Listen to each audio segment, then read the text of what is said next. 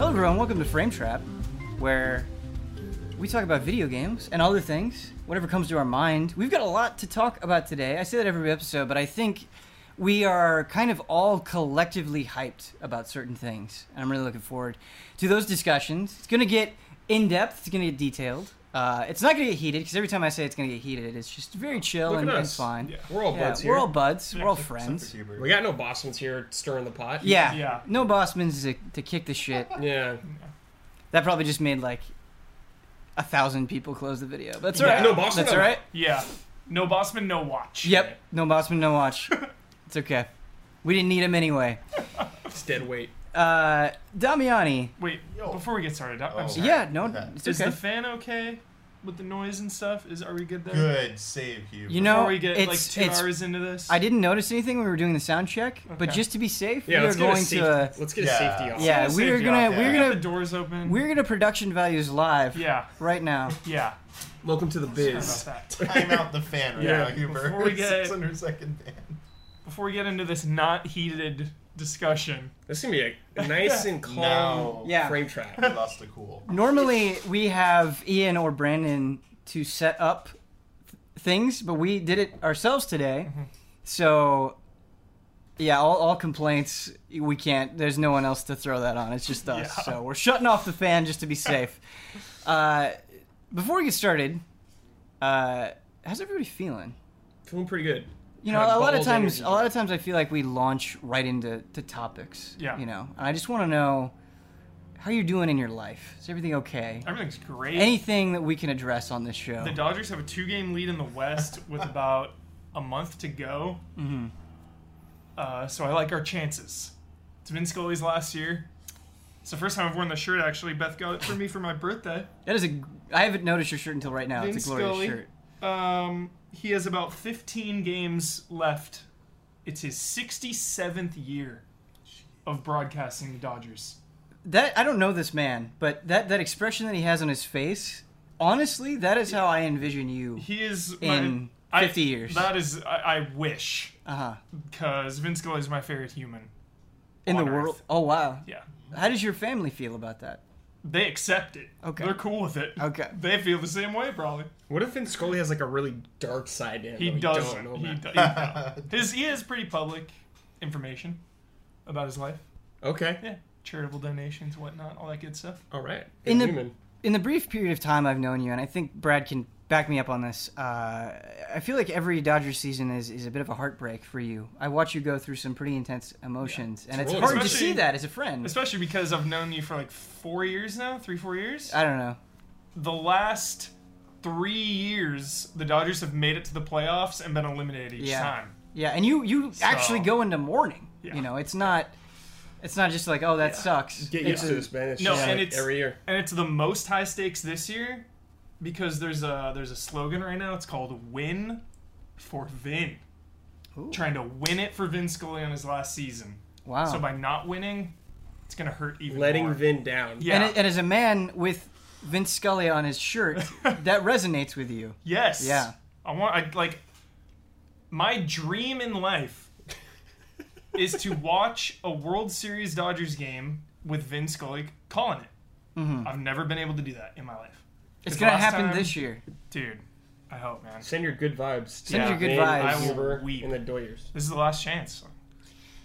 Boy, I feel like based on everything you just said, like now I have at least some interest in the Good. Dodgers winning. You know, like Good. I want them to win. Yeah, too. I'm not a big baseball fan at all. Yeah. But I was like, okay, I hope Mike. Yeah, I hope Mike's happy. I hope Mike is happy. hope Mike's happy. Yeah, that's really all I need. Oh, what do you got, Do I Damiani? have to play the villain now? Yeah. Are you like Yankees? No, nothing to do with the Yankees, man. Okay. I am a Yankees fan, but they have no, Yeah. not the Yankees here. Like, I really feel for your story. And, like, this is, like, every year of sports. Yeah. You can think that, like, there's one team that, like, oh, they got, like, a sob story, got to do it. As much as that, like, was a sob story there that's, like, great, then there's the Cubs. Of course. Who haven't won in, like, 1908. thank you. And they're, like, have the best season right now. Yeah. And, like, this might be their year. Yeah. If they don't jinx crap. Cubs, man, I got no ill will, but you can take 1 year off. It's Vin Scully time. Do it next year. Welcome to the world of Please. sports. Yeah. There's only one Vin Scully, and this is it. This is the last hope. I But if the Dodgers don't win, I want the Cubs to win. Okay. For sure. You can have it. If we don't get it, you can have Yeah, it. you Yeah. Take the scraps. Yeah, I'll pull for him. Oh, the passion in sports. I respect it. Getting into it, Damiani, what have you been playing? I feel like man. you and Bossman are the two biggest enigmas. Where like I always have some sort of tabs on what everybody else in Easy Allies has been playing, but you two, I never know. Some random thing. Kyle's always playing Tetris. I know that much. That is true. Yeah. He is always playing That's- Tetris. What's a week? It's some dumb game every Monday. Yeah. But I don't think he continues to play those games. He gave up on Dark Souls 3. That's what I know. He gave up? He's like not playing it right now. Why? I asked for a status report. He's like, oh, I'm not playing it right now. I'm like, He was so into it. He was far. Yeah. Okay. Sorry, Damiani. Man, is this the point where I get to go on my mini tirade about the original Metroid? And how Yeah. It has been viewed through rose-tinted glasses. Oh my gosh. Wow. I'm ready to hear Here we this. go. I'm very curious. to hear this. Unexpected heat. We gotta Yeah. set this up. We gotta set this up. 'Kay. So, information that needs to be known. I have played through the original Metroid in its entirety without cheat codes or Game Genie or anything like that, and beat it legitimately once, just to say I beat it. Dude, stamp of approval. So, and it was, but I used guides and stuff. I used the map, like a printout, like on a computer screen. No map. I used a walkthrough to explain stuff to me because I was getting tired of getting like I didn't want to get lost. Okay. So that was a while ago. It had been a few years ago that I did this back at Game Trailers. Is the original way harder than Super? Oh yeah. So I decided to stream it. I was like, I beat this game already. I know about it. Like I beat it a few years ago. I just played through the. I've I fallen played into through- this trap. I played through Zero Mission. You did this with Super Metroid, right? Super Metroid, When you and full recently with playthrough Mega it? Man 2, where you're like, I got this. This is no problem. Yeah, no. Yeah. Totally gonna be a chill stream, Yeah, guys. yep. And I remember when I streamed Metroid Zero Mission, I made the statement like, "Man, this game really does not do the original justice. The original is way better than this." So I streamed Metroid this past Friday. Holy crap! This is like Bloodworth retitled it. Damiani can't handle Metroid. Like I was supposed to stream for 2 hours. I get to the hour mark and I look down. I'm like, do I have to stream this shit for another hour? I was getting so angry at the game, and it wasn't just the difficulty. I was like, some of the chat was like saying stuff, and I'm like, you know what? A game being difficult for the sake of difficult doesn't make it good or bad. But like, it doesn't mean like it's a good game. Like, hey, just like get good and stuff. It's like, no, that doesn't necessarily mean anything. My biggest problem with that game is everyone keeps saying technical limitations. They can't show you a map. So I went right into NES Zelda. I'm like, what's this? That's a map up in the top left corner. I'm in a dungeon. What is this? A map. And I was like, that would have been such an easy thing to add. That would have helped me out so much. Number 2, holy crap. So many of the screens are copy-paste design. And it was like for the world map. And everyone's like, well, your precious Zelda dungeons look the same. I was like, but I got a damn map here. That's telling me which room I need to go to. And stuff. I know if I've been to this screen before because it's on my map already. I was like, Metroid does not do this. I was like, Metroid has some really good ideas in it. Really good ideas that have its time. It's just not a very well-designed game. I'm sorry. Super Metroid is the full realization of that. And I need to replay Metroid 2 because I did play through and beat that as well. My mind right now tells me Metroid 2 is a better game than Metroid 1 design-wise. Don't know about that. Need to double-check because I hate Metroid. I'll stop you right there with design-wise that it's so close to Samus. The camera. Well, that's a bad design right off the bat. That's the entire game. I'm talking about the world design. Oh, it's mostly right, the just going back. structure? It's mostly going back left and right because the lava has to keep lowering down and down, so you have to worry about the verticality of it too much. Where Sure. you think about Metroid, your iconic rooms are those giant vertical ones that go on forever. Yeah. So anyway, not knocking Metroid as a series. Now I know how people feel about Zelda 2 if they don't know it inside out, like someone like me. I'm like, that game's amazing, guys. Like, how can you even think this game is bad? Like, to people who know Metroid inside out, the game's probably not that bad to them. They probably can beat it pretty easily. But to the average person, no, that's not very good, and it's a relic of... Life-changing moment, Damiani. Yeah. At least you took that away from I it. had to go and play Super Metroid during that stream, and I was just like, oh my God, so good. Do you so think good. maybe that it's just sort of a byproduct of time and iteration where, when it originally came out, those annoyances weren't that big of a deal because the original Metroid was so forward-thinking, and there hadn't really been a game exactly like that. And, you know, because of Metroid 2 and Super Metroid and later games, like, it's only because of their existence and other games that were inspired by Metroid that Metroid 1 looks so bad. Like, maybe on its own, in a vacuum, for its time, maybe Metroid wasn't so annoying. I don't know. I think back to when I first played it, and I remember just the sense of, like, don't know where the heck to go and stuff. And really hard. Like, you start... So here's my another gripe I have about the game, is that when you die, it doesn't refill your health. And unless you get an energy tank, everyone's like, farm these regenerating enemies. And I did, like a 5-minute, you can just gif it. I was running back and forth to, like, farm an enemy, and I just said... This isn't good design. That's never fun. That's not fun. I'm sorry. Like, that should not be there. I get Legend of Zelda NES, when you die, you get sent back with 3 hearts. But it's way easier to fill up. You can get a potion to fill up your... I'm sorry, I'm just going, like, comparing Zelda. There's other games that do it better, too. But Zelda's the easiest one because it comes to mind right away. You get a potion. There's the fairy fountains. Meat, right? No, meat's used for an enemy. Yeah, that's right. But it felt like there were more ample opportunities to refill your health, and it wasn't as much. Metroid, the more energy tanks you get, the more you're screwed when you die. And I get that's like, you gotta be super careful. Like, when you're when you're full health, you need to take advantage of that. But at the same time, just such a steep penalty without... I don't think it's fair. Even Dark Souls, even the Souls games have checkpoints of some sort where you can sit at a bonfire and save. And I get save points were a little bit more difficult back then. Like, Zelda needed a battery back to do that. But they could have, like, the map. I'm sorry, I will not buy the map argument that, like, Metroid 1 is a better game without a map. I think it is a worse game without the map. Like, because if they had made the environments more uniquely designed, if, like, take away technical limitations, if each screen looked very unique so I can tell I've already been here, that's fair. But because everything looks copy-paste design in a lot of spots... It's designed to make you get lost. I think it's kind of BS. So I don't have as much respect for that. And going back to when it was released, probably, I think people probably got a little bit more frustrated with that. But again, really good ideas and stuff. And Super Metroid is the full realization of that. That's why it's one of the best games ever made. So you had to get, like, Metroid out of the way to get to Super Metroid. Yeah, it was growing pains. Great first step for that series. I just don't understand. I mean, it's been talked to death. I'm not saying anything new here, but I remember specifically the moment in time when Metroid Fusion and then following that, Metroid Zero Mission came out. And unanimously, amongst all people that cared about Metroid, they were like, this is exactly what we want. Just thank you for making the thing that is kind of like Super Metroid. Thank you for doing that. And, like, 10 years later...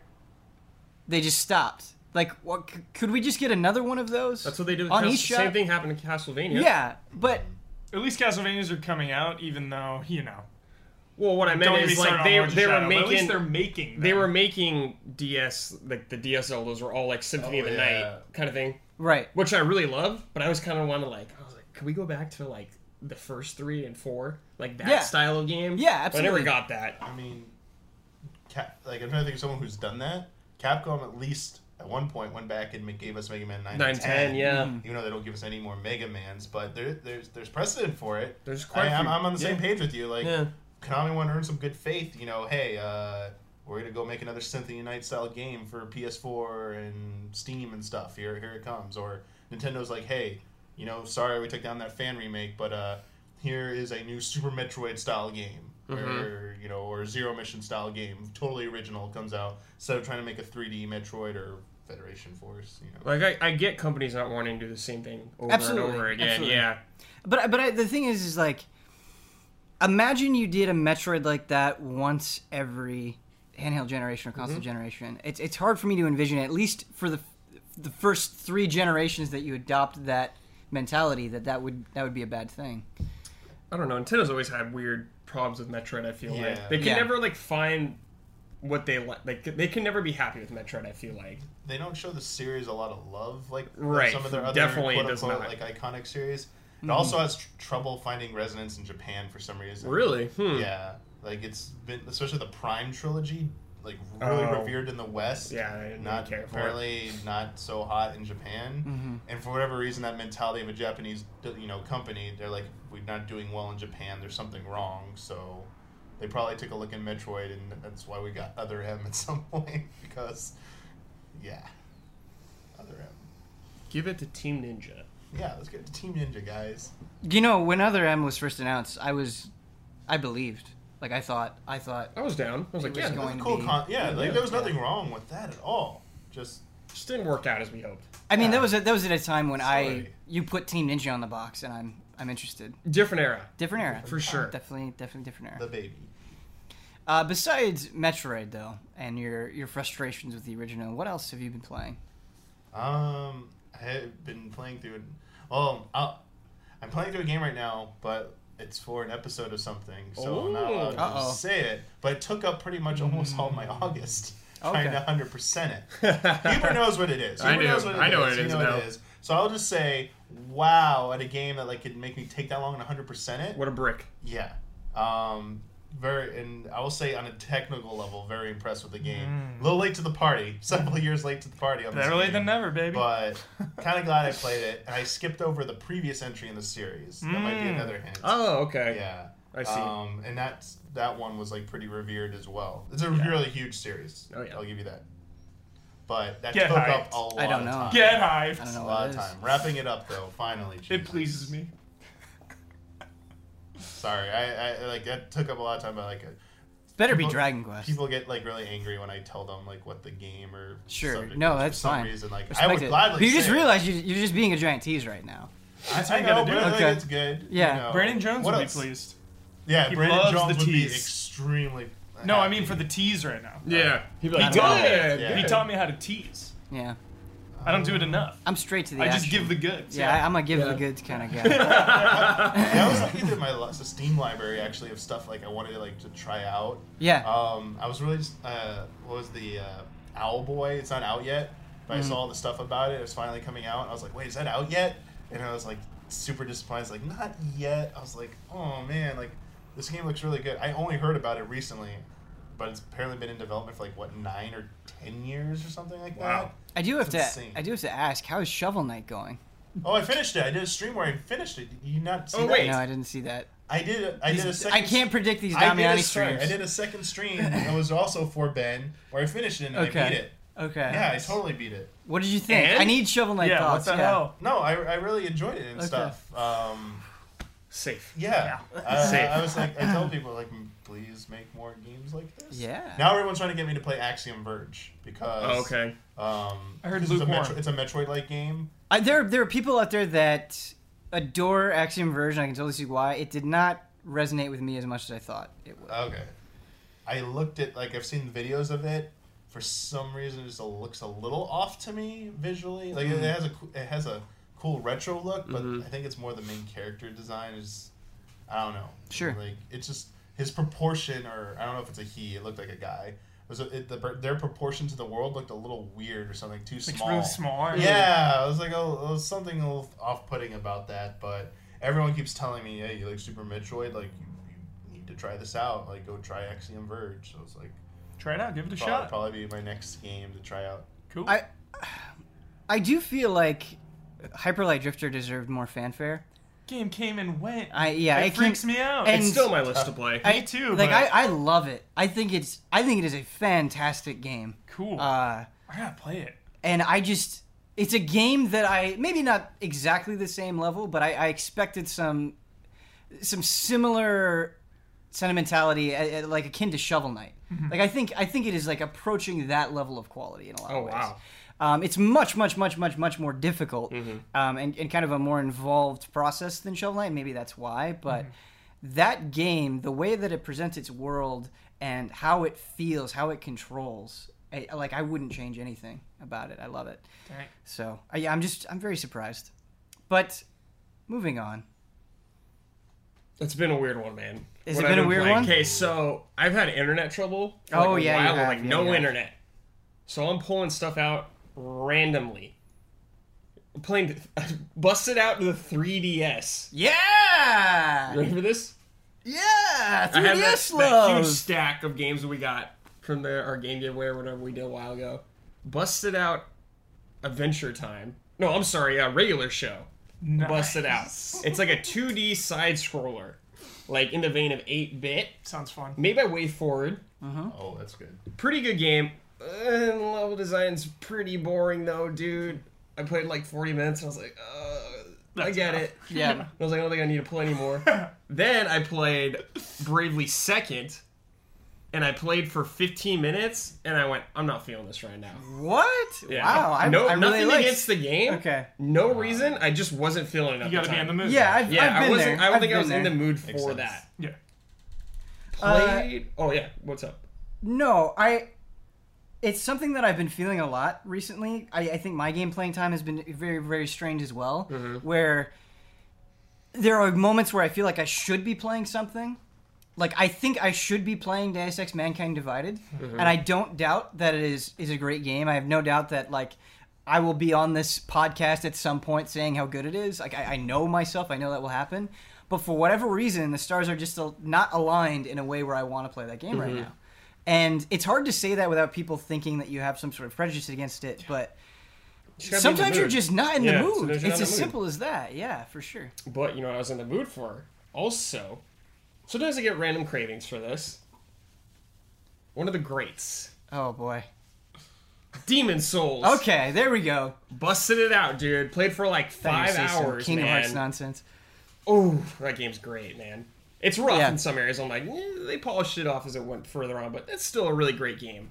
Yeah. Must play for any Souls fans who haven't played it. It's a must play. It's really fascinating to play now and seeing sort of the genesis of that series and a series that means so much to us and has made such an impression on us. And there are still moments of that game that are my absolute favorite. Yep. That I don't think they could get away with again. Yeah, that game totally has its own unique vibe. Yeah. I would say, for sure. It's just really crazy because, like, Bloodborne and Dark Souls 1 and even 3, I might enjoy more than Demon Souls. But Right. like you just said, I have so many memories of specific moments in Demon It's Souls because it was that the I first. don't have. It was the with- first. That's why. Yeah. I Just these think- moments that, like, I always think about. Yeah, and I'm always really envious when someone says, "Oh, you know, I picked up Bloodborne. This is my first Souls game," or "Dark Souls 3 this is my first Souls game."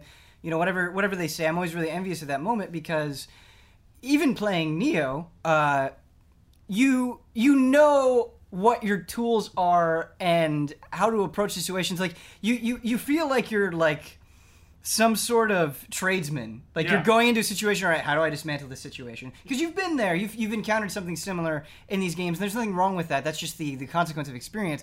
But in Demon Souls, I felt like I never knew how to do anything ever. Ever. yeah. And it was amazing. Yeah. You know, Me and and so Mike you just try got wild Demon things. Souls the first day it came out, I remember, in North America. And we were just, like, calling each other all the Yeah. time. Yeah. What is this? What is this? What am I doing? What did you Yeah. start as? Yeah. Kind of situation going on. Like, did you find this here? Where do I get this? Where should I go next? Yeah. Like, it's been so long There's since a I've had that feeling in a game. Totally. And there's a moment in Demon Souls that I will never forget, and it's you're at the start of this area and you see a skeleton.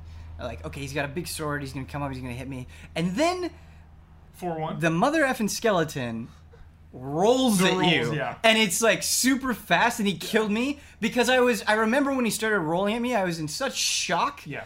Like how many fantasy Giant games? sword. Yeah, and it sounds like a simple thing, but how many fantasy games I played, I never had a skeleton do that, and it just totally shattered my like, oh my god, I don't know what any of these enemies are going to do. I don't know what they're capable of, and it was such a cool, like vulnerable moment that was awesome. Finding NPCs in the world of Demon Souls was too high stakes for me. Yeah. It like nightmares. I'm like, who is this person? What's going on? Yeah. Why are you here? but that was, like, at the time when I didn't... You didn't know what they could do to you. I didn't or- know what was in store in Yeah. that universe, like with these characters. I didn't know what they're capable Yeah. of. Right. I wasn't used to playing games Yeah. where they would tell me something, then they're just lying to me the whole time. Yeah. Deus Ex. The original Deus Ex going back. I was like, Yeah, dude, I this is didn't. kinda I like didn't Demon play the Souls. original Deus Ex, so I didn't I never really experienced anything really like that much. The other thing that I kind of want to talk about that's related to this is, you know, it came out at a time where there wasn't, I would argue there wasn't a Souls community. right? No, So it wasn't. you didn't Dark Souls 3 comes out.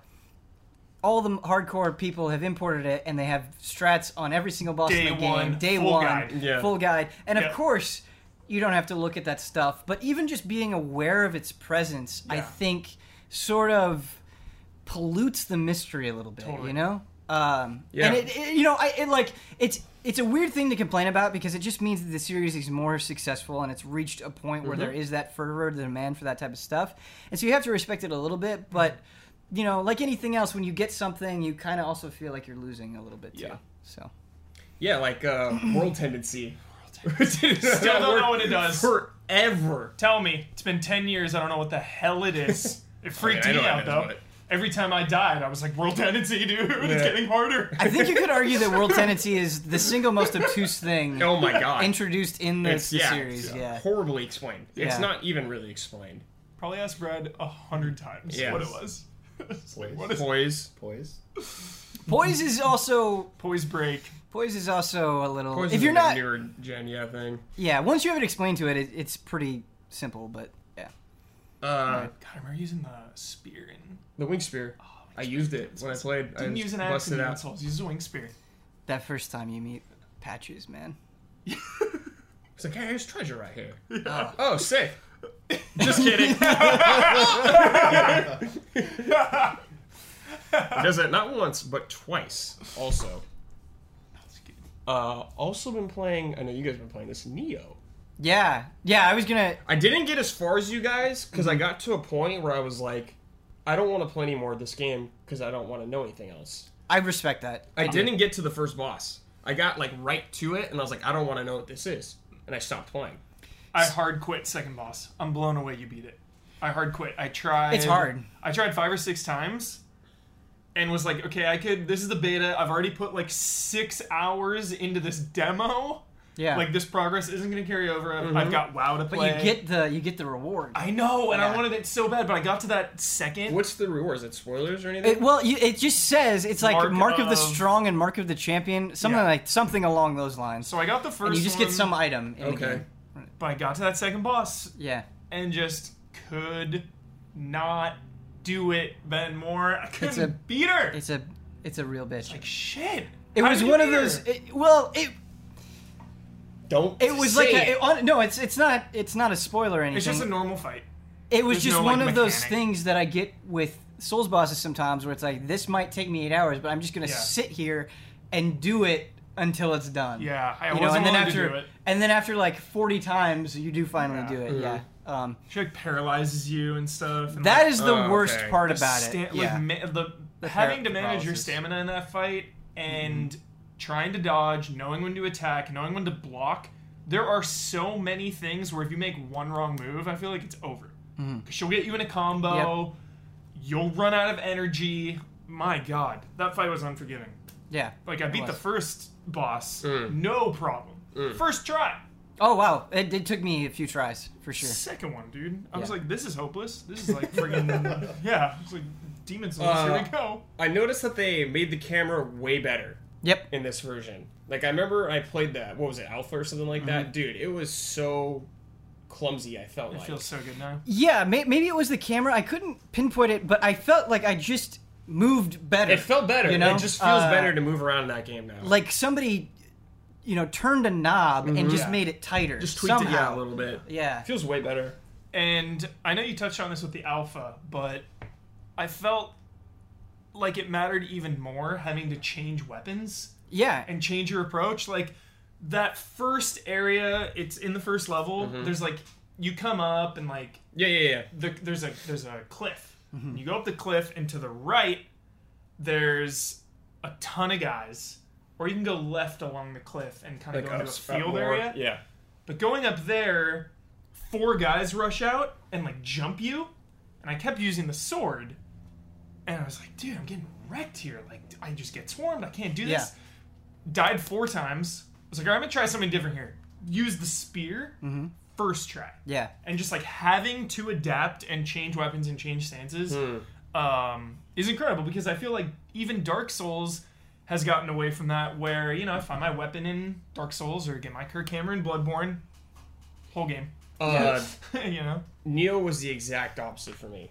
I used like one weapon the entire time. Which weapon did you use? I used the dual katanas, which is weird. So I think the best weapons are the spear, the axe, or Yeah. hammer, since they share movesets, and the dual katanas. Yeah. Sure. I didn't really like any of the heavy weapons in this game. I I didn't like them. swear by the axe. Single sword feels like canon. Yeah. Like a more quick build, I guess, seemed more natural to me in this Sure. game. Which I usually go strength in Me these too. games, like first time always. Yeah. But not in this one. It didn't feel right for me. I just like So- the dueling nature of the single sword. Sure. Yeah, no, I totally respect all those opinions. The reason why I'm so obsessed with the heavy weapons in Neo is because of the stamina recharge mechanic, and I felt like once I got to a point where I could do that like perfectly in every single fight, I wasn't being all that punished for taking swings that took off huge stamina chunks because I could always get that back, and being able to do the roll that recovers your stamina Yeah. is I don't another think I had that. huge. Yeah, it's like. Once you incorporate that into your combat, Probably it should changes use that on everything. the witch. I think Yeah. I think the Kirk hammer just ruined everything for us. It's too good. I was thinking about like, oh, it's not as good as the Kirk hammer though when I was playing, which is a not It's- fair comparison at all. Yeah. It's not fair. That's not fair. The Don't do Kirk, it. the Kirk hammer is almost like too good though. It's too because cool. It's too the cool. sword It's form. easy, like Doom shotgun, Kirk hammer. Like Yeah, it's good. Yeah, you're sitting nice. It's so good. I think touching on that a little bit. That is something that frustrated me about Bloodborne weapons is I loved the flashiness, I loved the versatility, I loved the flexibility that provided, but you know, at the end of my time with Bloodborne, I felt like so many weapons did way too much. Like there weren't that many weaknesses that I could Yeah. point to with a lot of the weapons, and that's not the case with Neo. Like what I'm talking about with like the stamina recovery, I felt like I had to play better in order to compensate for the weakness of the weapon, and I think that's a really cool dynamic. I think Bloodborne has some of that. Yeah, it does. It does have some of that. It is not completely gone, but I think It's- just I because mean- of the nature of the trick weapons, it was a little bit less emphasized than maybe your traditional Souls game. I could be wrong on that. Because there's I have less to weapons. think about it for There's a while. way less weapons in Bloodborne. There but are. they all feel pretty much really different. Yeah. Only some of them kind of seem like Saw Cleaver, and there's like the Dex one, I forgot what it's called. Yeah. Some of them are really different. But every time I play Bloodborne, I use a different weapon. And it completely changes how I play that game every time. I feel like a different person. I feel like I'm in a movie when I'm using like the Kirk hammer sword form and like clearing trash mobs, and then some big beast walks around the corner, and I sheath it and Oh, get that's a the good hammer feeling. out. It's so anime. Yeah, like, it is. yeah. It's so anime. Damiani, I've got a lot of questions for you because it's again I'm very confused. So you got to explain this to me. Damiani, you played through Dark Souls 1, refused to go online for whatever nonsense reason, and you loved it. I think it's safe to say that you loved and had great enthusiasm for the original Dark Souls. Dark Souls 2 comes out, nope, not a peep. Dark Souls 3 comes out, not a peep. Bloodborne comes out. Wait, You played through it. So, yeah, so I touched Demon Souls. I finished it. I finished the first world. Most of my experience with Demon Souls was watching Ryan Stevens dance around the office at the import version of how happy he was with video games again. Yeah. And hearing him and Miguel and Patrick and talk about that game like nonstop. And I played it and I was just like, it didn't click yet. I was really against and agitated by the combat system, the way it made you play. I didn't appreciate it at the time. And it also didn't help that I wasn't really digging the world because it wasn't necessarily because it was like level based because of each of the worlds you have to go into. That definitely helped in Dark Souls though, why I suspect it might have been that because I love the seamless nature of the world in Dark Souls. Yeah, of course. It felt like there were multiple paths to go at any time. Shortcuts were like even more important in Dark Souls. I felt rewarded for exploring a direction, going that direction, persevering through that direction, and finding like, oh, I could drop this ladder now. Oh, yes, I don't have to go around this whole path again. Yes, I love this. I spent more time, after hearing everyone talk about it, I was like, okay, I need to approach this game differently. It's not Devil May Cry. You can't, no matter what you want to do, like, you can't combo these enemies and stuff with the I hated stamina meters. That was my thing. Like, I just never liked them. I always blame them for being like a crutch that some designers use to just like impose like more difficult gameplay challenges with the combat system. It's like, if you didn't have a stamina meter, then it would require them to have to design, but obviously that's not true, because Souls games have some of the best bosses and enemy designs in gaming. So yes, I really did like Dark Souls, but it was more for the atmosphere, the seamless world, and it was enough time after Demon Souls that I decided, like, let me give this another chance in terms of like approach it with a different mindset in terms of like how to play this game. You need to play it differently, and that's why I enjoyed it. Dark Souls 2, I think the problem with Dark Souls 2 is I heard too many negative things about it before I touched it, and I was really weary. I was like, oh no, like, it's not as good as the first one. And I was like, these games are like really hard for me to like take that first step into getting into. But for some reason, Bloodborne, everything I saw about Bloodborne was like, yes, like, Just like Jones. I was like, this looks like the atmosphere looks like Resident Evil, like old Resident Evil, but like Souls combat system. I was like, okay, we're doing this. And Bloodborne was probably the one I put the most time into. I really enjoyed it. I played through it multiple times. I wanted to get like what are the fetuses or the messengers, the thing to get the real ending. Umbilical cords. Oh yeah, the umbilical cords. cords. Okay, it's all right. Like there were like 4 in the game. You could get 3. You need 3 of them to do that. I did play multiplayer in Bloodborne because everyone's like, dude, if a boss battle is like too hard for you, summon somebody. Like, that's a mechanic. Like, it's there for you to use. So, like, your partner might suck and it might have been a waste of time, but they might be good. And I was like, okay. And there are at least 2 bosses in that game. I'm forgetting the names now. The one where you have to like go down like a path into like a cathedral, and it, like at the end it had like poison mist around it. In Bloodborne, and Bloodstarved Beast. Yeah, like that one. Yeah, I actually soloed it on my second playthrough, but the first playthrough I was like, I need someone. And then the white demon, like the fox one, or it was Vicar Amelia. Yes. Yeah, the wolf. Yeah. That one I needed somebody for. I would get like 2/3 of the way through, and I was like, just don't have a chance. Like, I need someone to help me finish this off. And I enjoyed that. Like, I liked having someone to play with. I think with Dark Souls, you asked me like why I didn't want to play online. I was wary of people trolling with the comments. I saw like they'd be like, jump here or do this. I was like, you know what? I don't want to do it. I get that people love that. But that's also you. That's like, you. Yeah. You can't take your own medicine, dude. Yeah. I was like, the game already is me. I don't need an added layer. I don't really like Damiani squared here or some crap like that. I was just worried about that, but I got over that. Like, I don't think that. And then that's good to hear. Wait, this is very interesting. So I haven't touched 3 yet, but everyone's saying it's really good. So yeah. Did you play the Bloodborne DLC? No, I didn't. Sorry. That sound. I did the game. I did the Chalice dungeons or I like playing through those. I mean, I played a ton of like it when it came out. Just haven't gone back. Didn't jump into the DLC. Circling back to Neo, I think it's safe to say that we're all pretty hot on it, and I think it's really cool. Jones is like more than Bloodborne levels. Yeah, Jones is through the roof right now. Jones is freaking out about Neo, Ben. I love Neo, and I don't know if I could envision any world where I say I am more than Bloodborne. And I love it. I feel like Jones is like Neo. He's in the zone now with that type of game. He's into them now. Like he wasn't into Jones zones are scary. Jones zones are they're strong. He's in the deep end with Neo. Have you guys seen his trademark clip from Dark Souls 1 that we had from him back at this is when we streamed before Twitch. We streamed on Ustream. You did. You made him Taurus play. Demon. Yeah. Taurus Demon. Oh, it like falls off, right? And he does like a back jump off. Yeah. Jones' celebration. Yeah. Like, I think that was the moment that sealed the deal for Jones. He was like, yeah. I was like, I remember. God. He felt it. We created a monster. Yeah. But Damiani, do you think does Neo call out to you in any way? I mean, I guess I don't want to play I wasn't interested in playing the alpha or the beta. I guess I'm waiting for the actual full game. Sure. Kind of feeling it out.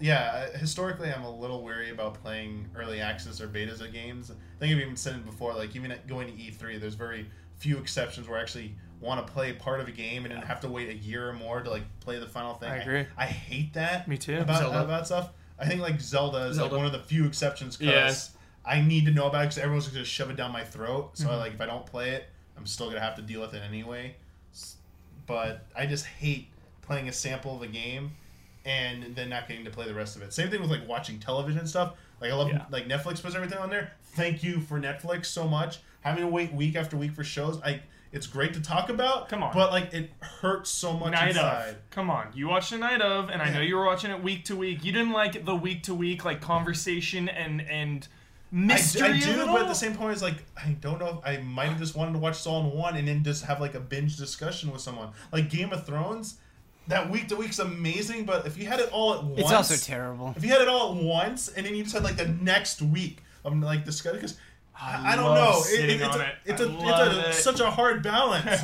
But like I skew towards or I lean towards I'd rather have it all at once than rather make me wait, because there's those cases where something might not be finished. Like if we didn't have the TV show for Game of Thrones. Can I make a case for why the week to week is awful in Game of Thrones? Oh Yeah. God, here we go. Okay.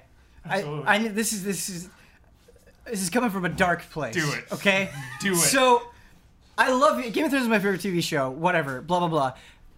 There are moments where I feel so disappointed, like I feel like it was a wasted week, because Game of Thrones it's not just one story focused on one character in one place. It is, all right, we're going to tell a bunch of different stories all over the world, and some episodes will focus on some characters and some episodes will focus on other characters. And when I get an episode where I'm just sitting around, dicking around in Dorne, I'm like, holy shit, I waited a whole week for this. Here comes Dorne. This is terrible, or I have to watch Daenerys do fucking nothing for 3 years. I get Dorne, really man. upset when I could be hanging out with the Hound. But you know? but And it's very upsetting. Ben, you've come to me so many times, and you've been like, dude, simple conversations are like Academy Award winning 10 out of 10 in Game of Thrones. Just basic conversation between two characters that like really doesn't amount to anything, but these characters are interacting. Absolutely, Like- and that used to be true. Like I've watched season 1 like 10 times.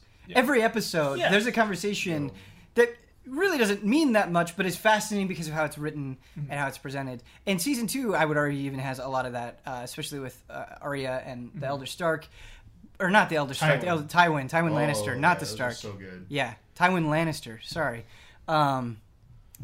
Anyway, but I feel like, you know, as time has gone on, especially with seasons 5 and 6, there's an inconsistency there. And while I think season 6 was much better, there were definitely weeks where I'm like, wow, I don't feel full in the way About that I those did. payoffs. Like Yeah. when nothing happens on a week, or like stuff still happens, but when it's a slower week, I'm just like, all right, Huber. you know, I- digest that.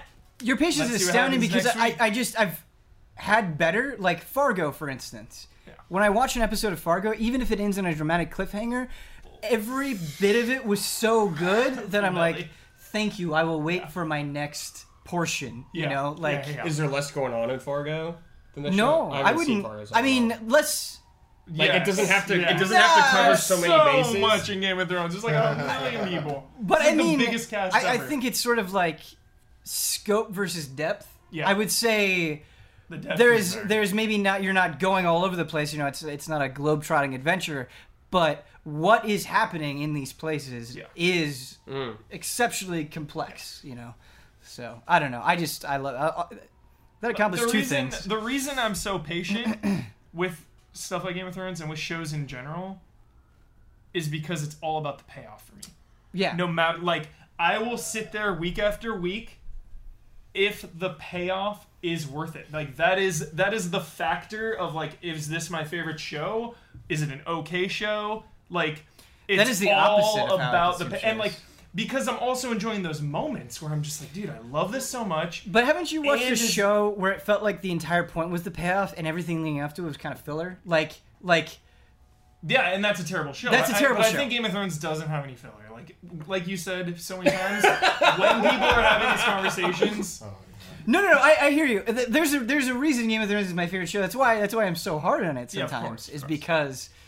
because they're like, I mean, episodes are better than others, but I still don't feel like there's a lot of wasted time. when I think about Hard Home, I want Yeah. to just scream. I just Yeah. want to just let out my love of that Yes. episode, for instance, right? Like that is That is think perfect. about how long it took And so to when get I have there. to deal with the goddamn sand snakes, you know, like you right, can't just Dorn- deal with those swings. Dorn is filler. I'll give you that, but Yeah. everything else I feel like is way worth. You don't it. know about the ship of abandoned plot lines, do you? I do. Not to turn, we are getting way off topic. But it's okay. It's part of Frame this trap. show, That's but what frame the trap is. other part of it is talking about Neo. There's one last thing I want to say about Neo that I think is very important to me. Anyway, it's important to me. Maybe it's not important to anybody else. And you know, you hear talk about Neo, and the first thing that's brought up is, well, this is like Souls. You know, this will be great while we're waiting on Bloodborne 2 or whatever From Software does next. And I get it, and they're totally right. That is a comparison that makes sense because it's true. There are a lot of similarities. But I think the reason why I'm so impressed and in love and obsessed and can't wait, I will be there day one, second one of Neo, as opposed to other Souls-like games, and I always think of Lords of the Fallen or Salt and Sanctuary, is that I feel like Neo is an actual permutation of the idea of what Souls is, whereas I feel like Salt and Sanctuary and Lords of the Fallen are just trying to be that. Yeah. They're approximating a better experience, whereas I don't think Neo is doing that. Neo is taking something and saying, all right, we're gonna make this different. And I think the way they do that is Neo is almost entirely focused on combat. And you could argue that the Souls series is focused on combat as well, but you have those moments in Souls where you're trying to figure out what this place is, or where you're supposed to go, or what you're supposed to do. And there are branching paths in Neo, but these branching paths just lead to arenas with guys, and you fight a lot of the same guy, and it's about how much you can deal with, and it's about trying out new combos. It's about, you know, getting that familiarity with your weapons. There's a focus on fighting things that's so prevalent. Like, and even the structure of it. You know, you're not in this huge interconnected world. You're going to these little slices of places, and kind of seeing how they can change the combat a little bit. And also, you're doing a voice character who has a specific purpose. Thank you. That's what I was just gonna say. And when I'm playing it, I'm not thinking, all right, what are all of the things that I've learned in Souls that I can apply here? That definitely helps. It's definitely not useless, but it's more of, all right, I just learned this technique. How can I do it? When can I do this stamina recharge thing? Like, I'm specifically thinking about Neo itself, and I think that's so much more impressive than when I'm playing Lords of the Fallen. I'm like, this is just a shittier version of something I've already done. I'm glad you brought I up think that's really important. the protagonist, William, because Yeah.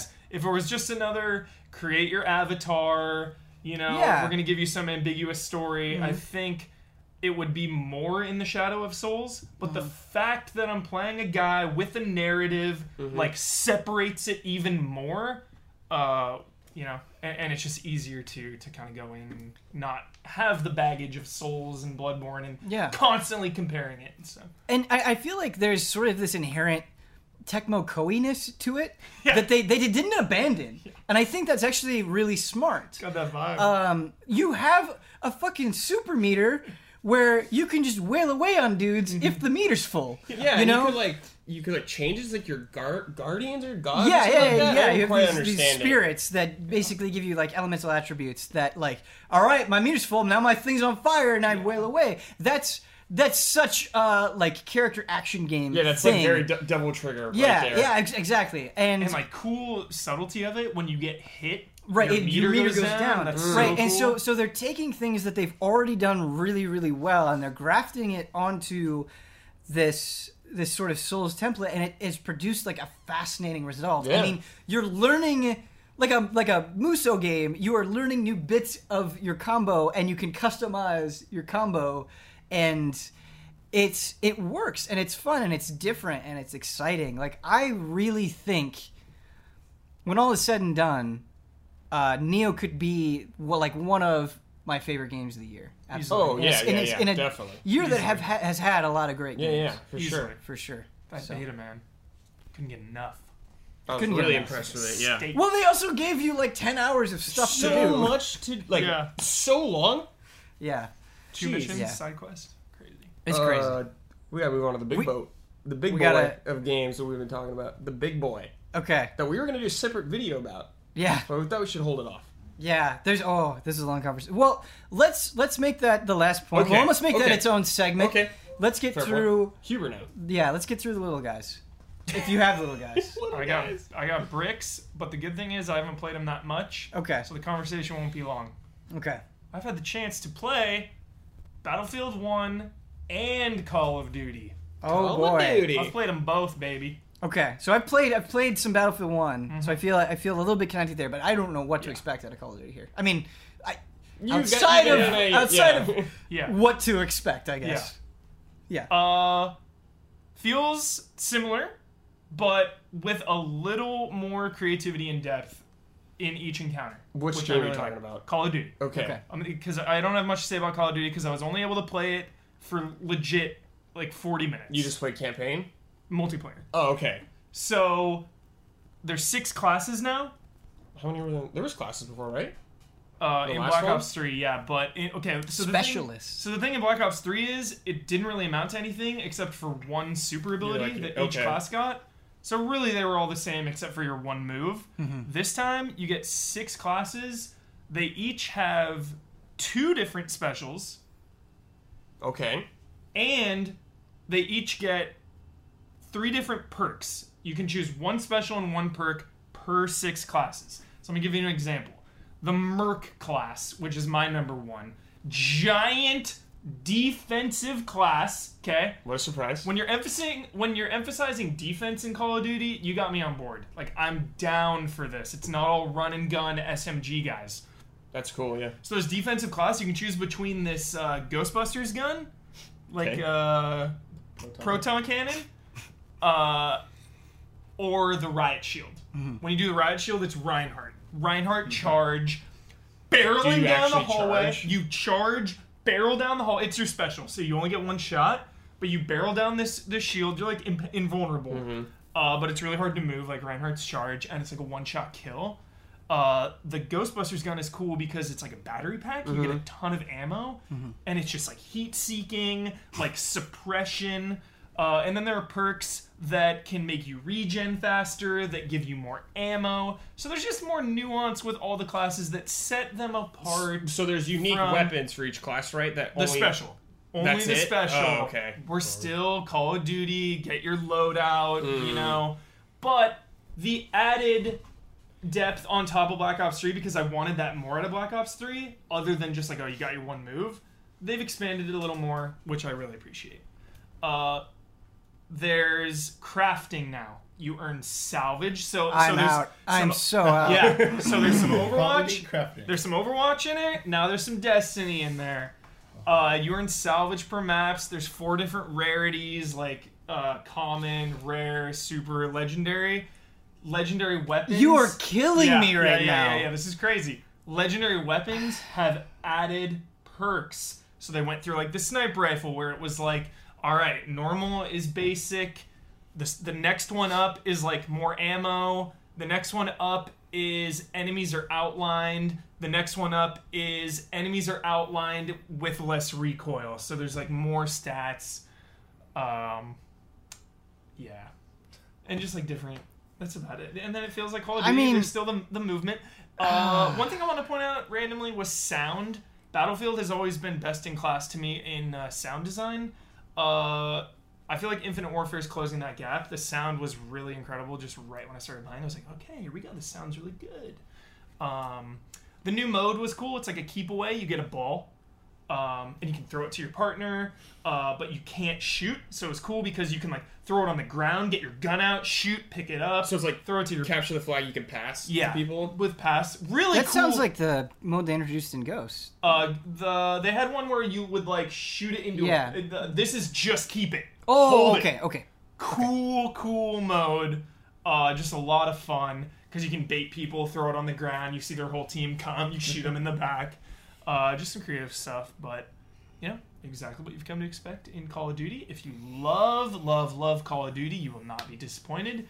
As far as the loot goes, that is going to be a divisive, very, very divisive thing. You're probably going to be able to buy salvage. Again, that's theoretical. I have no idea. My guess would be you buy salvage to craft. Yep. but it just adds more longevity to people. The people that play, the people that are consistent ranking up. I just think it's an extra carrot on the stick. But I can't really think of a better word for it. Don't you think that's a really lazy way to add longevity? You know, like They're just looking at Destiny and they're looking at other like MMO loot games. No, it's like people got in a room and they're like, well, we got to make another one of these. Let's put color-coded loot in. Like, but they look different too. I mean, there's that sense of uniqueness that I love. But it just, I think, in a really cynical way, it just, you know, there's already a bunch of filling up meters in that game, and you know, initially that was what set like Modern Warfare apart, is that sense of progression and these RPG mechanics. But now it's almost like if you're putting in loot and salvage and crafting, now it almost feels like a parody. Like it does. There are only so many numbers I'm willing to fill up. You know what I mean? And and then you can choose one of 4. There's a lot you're leveling up now too. There's like 4 groups that you can join, and each group gives you points based on what you do in the game. So some are like, join this like warfighter group and get kills to level it up. Join this one and win matches. That leads to unique rewards. So sure, it might sound discouraging, but at the same time, like, I love unique loot. I love being different than other people in games. Like in World of Warcraft, I love having different stuff. Yeah.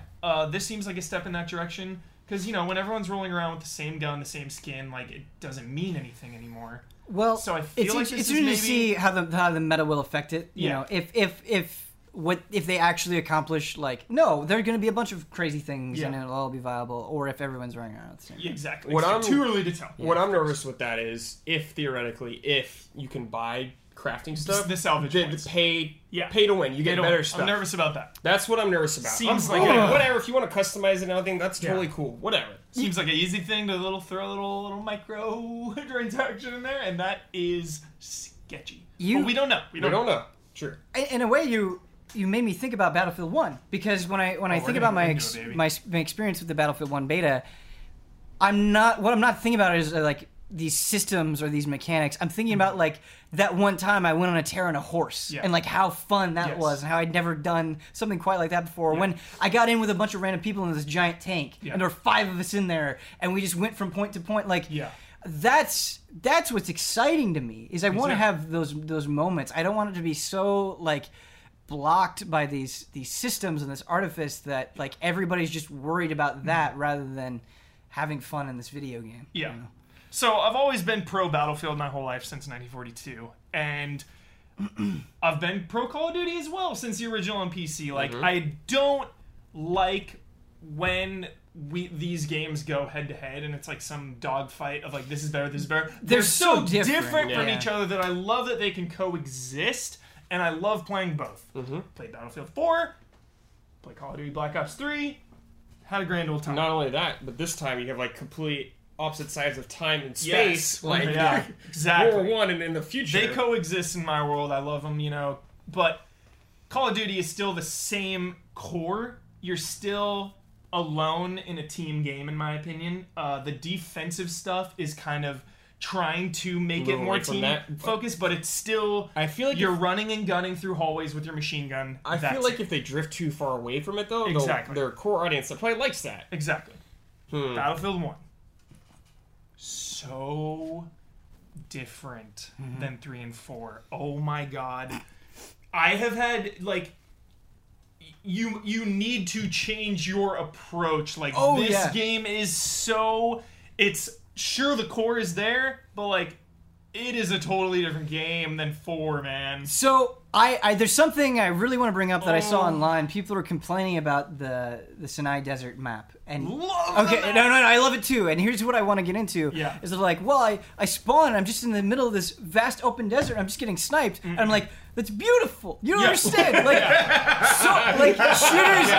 shooters are so afraid to do it. They've got to give you like your precious little safe spawn point, and they've got to give you these choke points where this is where we want the action to happen.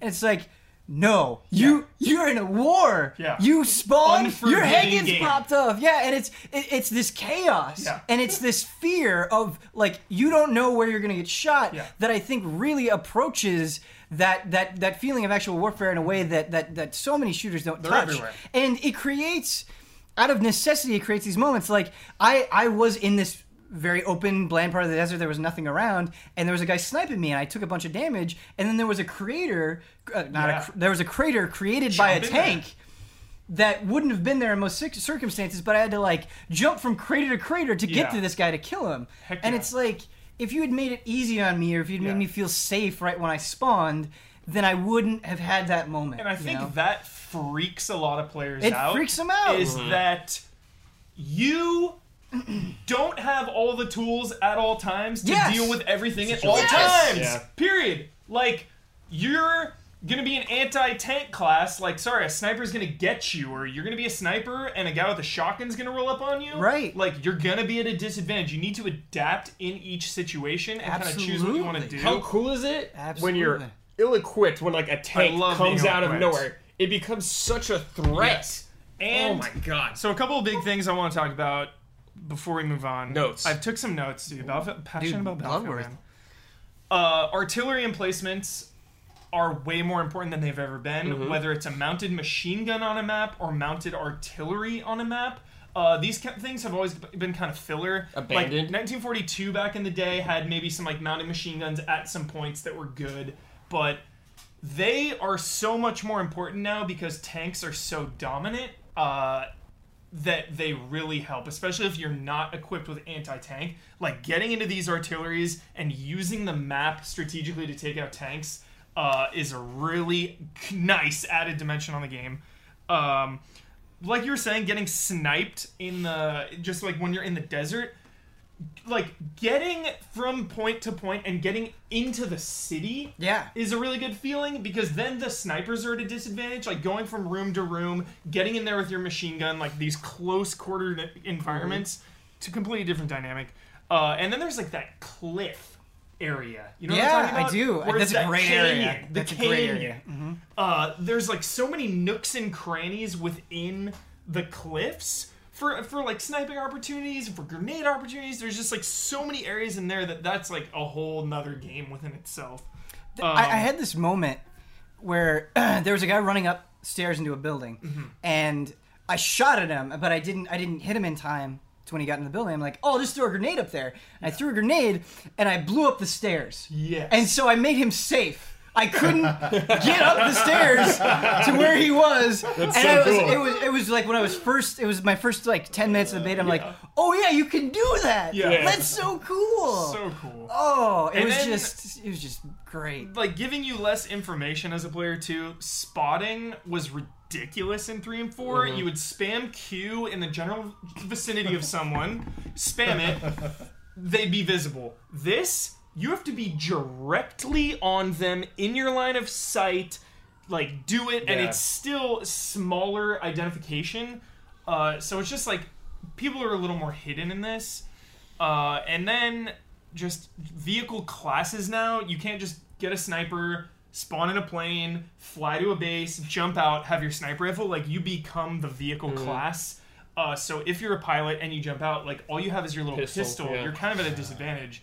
And that's cool. It's like freaking Owen Wilson behind enemy lines. Like, this air fighter Oh, yeah. isn't going to be some crazy, like, on-foot soldier.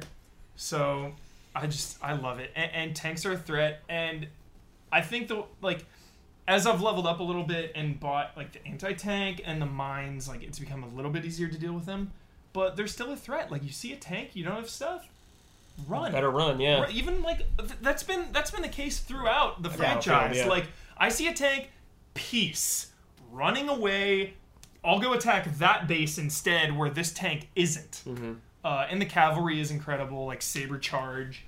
It just feels so refreshing from traditional Battlefield. Which it needs, I think. Yeah, I'm blown away. I'm in love, man. Yeah, As usual. I've never played a bad Battlefield. Hardline was the worst because it wasn't DICE, but it was still an okay game. This is the first time since Battlefield 3, I think, that I've been privileged Yeah. enough to play it on PC. PC.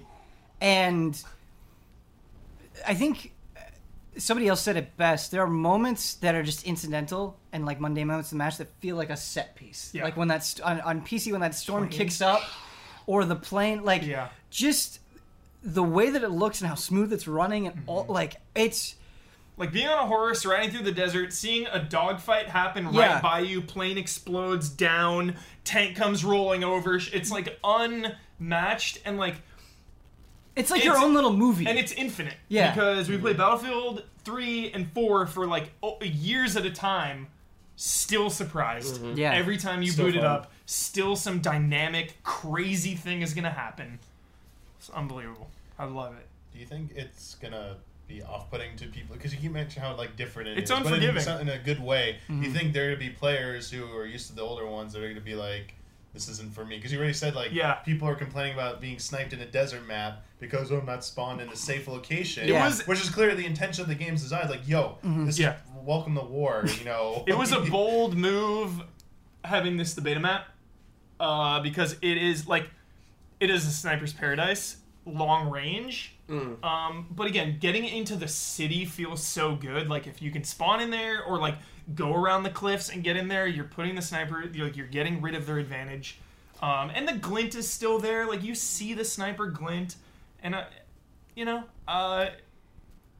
can deal with snipers. Just like, sure, it's frustrating to die by a sniper. It's one of the most frustrating things in a game. I've been there. Like you spawn. You die, you wait a minute, you come back, you're running, you get sniped. Like, dude, that's frustrating, and I get it, but, stick with it, persevere. Like, you will get better, but, people have been sniping in Battlefield for a long time, like, especially if this is your first time. Like, there's going to be a big learning curve, but I promise you, you will be rewarded for your efforts. Yeah. And snipe back. Like, counter-sniping is...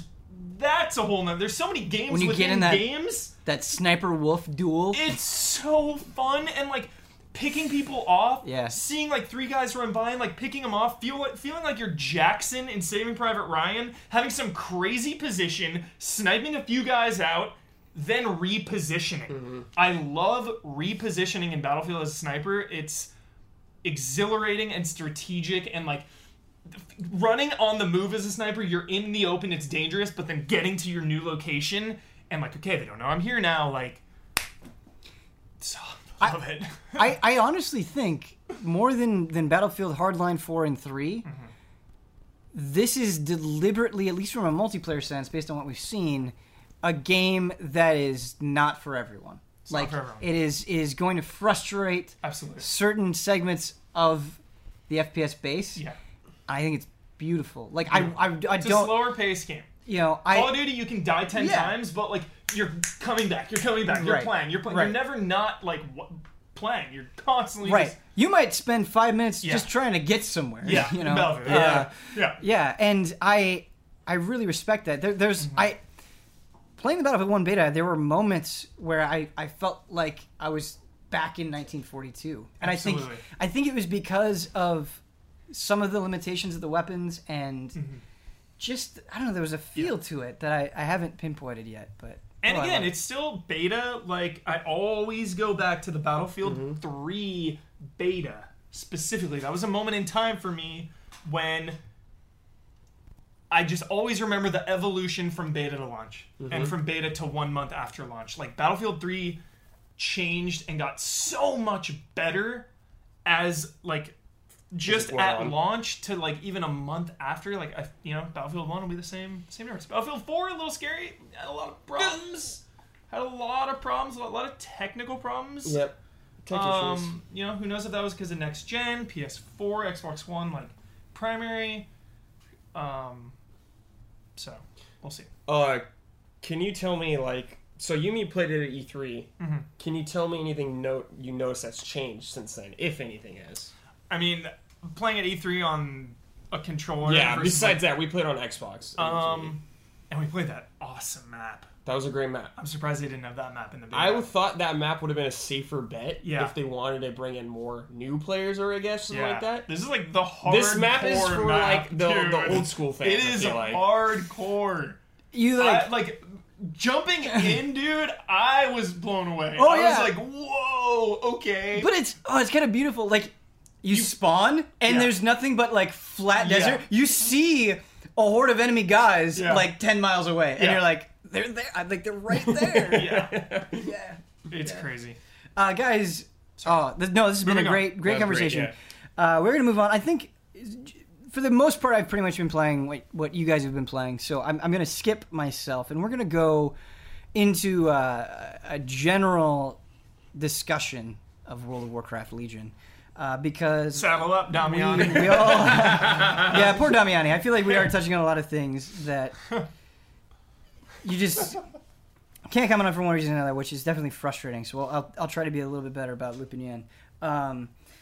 But World of Warcraft Legion, and I think we need to preface this conversation a little bit because we are all big WoW players, except for Damiani, who has played a substantial amount of WoW, so he has some experience. But Brad, Huber, and myself, we've played every expansion, we've had max level characters, we've done we're experienced with this game. It has been important in our lives, and I think since Cataclysm for us, there's been a feeling that the magic is gone. Yeah. And there have been moments where it kind of feels like it's back, and you try to hold on to it super desperately, but it's just not the same. And it's become kind of like every other game where you pick it up for a month and you put it back down until the next big piece of content comes out. And I'm not going to speak for you guys, and maybe this is just because of the hype of the new expansion, that doesn't seem to be the case here. There's something different. There's something better about this that just feels more impressive and remarkable than WoW has been since probably Wrath of the Lich King. Do you guys agree with that? I 100% agree. Yeah, from what I've played so far. Like, for example, leveling, this has been one of the best leveling experiences I think I've had in a WoW expansion. There's like a way they've made exploration more fun. Oh my god, yes. Like Yeah. times 10. It's just like finding a cave has become magical again. I never thought they could do it, but it's like I'm just running around doing my thing. What's this cave in here? Oh, Yeah. fight this named creature that drops some things. There's a treasure chest, and I think a lot of it is because of the artifact weapons. It feels artifact rewarding. You go in a cave and you'll find like a chest with artifact power, and at least in the early goings, I'm only like 103, 104. It's like that artifact power is pretty hard to come by. Yeah. And getting that stuff feels impactful. Totally. You have these sort of incidental moments that you don't, at this point, you don't expect out of World of Warcraft, which is weird because I feel like back in the day, this is what World of Warcraft was about. But like, I went into this cave and there were these giant statues, and there was a chest in the middle, and there were like these laser beams going back and forth. And I was like, well, okay, I'm just going to dodge these laser beams. I'm going to go to the chest. And there's no quest here, nothing like that. Yeah. I open the chest, and these two statues come to life. And so I have to fight these two giant stone ladies while I'm dodging these lasers, and then I get a reward at the end. It was just something that I happened to stumble upon. And I'm sure a bunch of people have experienced that, but because of how it's packaged, it feels special to you, and that's something that I want to talk about with the artifact weapon, with the class halls as well, because I think those kind of have the same qualities. But Brad, as somebody who is already level cap, That's right. who That's right. has maybe played more WoW than all of us, we'd have to talk about that. But what do you think now that you're at the end? I mean, I'm still learning new stuff. There's still stuff I have to do story-wise. Like, you hit 110, whole new zone opens up with story stuff within it. Like, they send you there, and I just kind of got there and I'm just learning everything. Like, new stuff opened up in my class hall. All these new features, so I'm, like, trying to wrap my head around all of this right now. Because, it's like the Wild West. People are still learning everything like that. But I've been very pleased so far with what I've gone through. I've just been like, I don't want to do this kind of thing like that. Yeah. I'm always like, yeah. Like, what did we say, like, when we were playing 14, when Jones levels up or whatever? That you say, give me that. Dopamine? Dopamine. That's what I feel like Dopamine. when I get artifact power. Yeah. I'm like, yeah, give me that dopamine, Yeah. that artifact weapon like that. Oh yeah. There's There's a sense of community right now too that feels really nice. there is. I'm just fighting like a mini boss, and all of a sudden I'm getting healed, and I look over, and like 30 yards away, there's just this druid like healing me just for like- no reason. Yeah. Waving. And then, just like crazy story. It's just, speaking for MMOs in general, just the magic of community.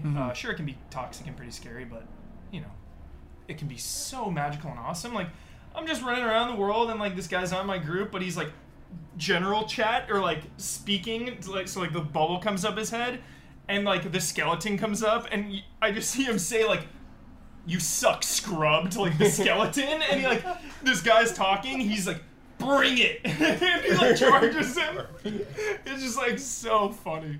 That I you know, love those moments. yeah, absolutely. I And love he just those like moments waves too. goodbye and like runs off the other direction. Like, I feel like Legion is actually giving players something to share in a way that they haven't in forever. Like just because it's the freshest in my mind. Like going back to Warlords of Draenor, it's just like, nope. All right, here's the story we're going to tell. Here are the zones that we're giving you. You're going to go through those zones in this order. This is what you're going to see. All right, great. And it was well constructed. They did some great things there. But in Legion, it's like, nope, you can go wherever you want. It's going to scale to you. And so you have these moments like in guild chat or just even in general chat where people are like, oh man, I saw this really, really cool thing. And because you didn't choose that moment, because you're not going on the same path that they did, you have something to look forward to. And I think that's even more true with artifact weapons and class halls and the quests associated, because I've never played a druid, I've never played a rogue, you know, and druids and rogues are telling me about their class halls and how much they love them, and I feel like they have something special that I don't have. no, because it's for them. Like, And it's that's for the them. beauty of the class halls. It's Right. like, I'm a lifetime warrior. Right. These warrior quests, I'm going to friggin' Valhalla. Right. Fighting with Vikings. Like, perfect. And I'm sure, like, you know, the rogues doing some sneaky... Dude, I trickery. snuck into Stormwind. Yeah. See? Yeah. Like, they are designed for the player playing the class, and it's like they get it. They understand why people play certain classes, and all these class missions are just perfect. But I feel like there's this sort of like pride and self-worth that you didn't feel since the early days of like being Alliance or Horde. Yeah. Where like, no, I am this thing. Whereas I feel like WoW for the longest time, you could remove all of the classes and the specializations. You could pretty much just divvy up everybody like, okay, you're a tank, you're a healer, you're a DPS. And it didn't matter really beyond that.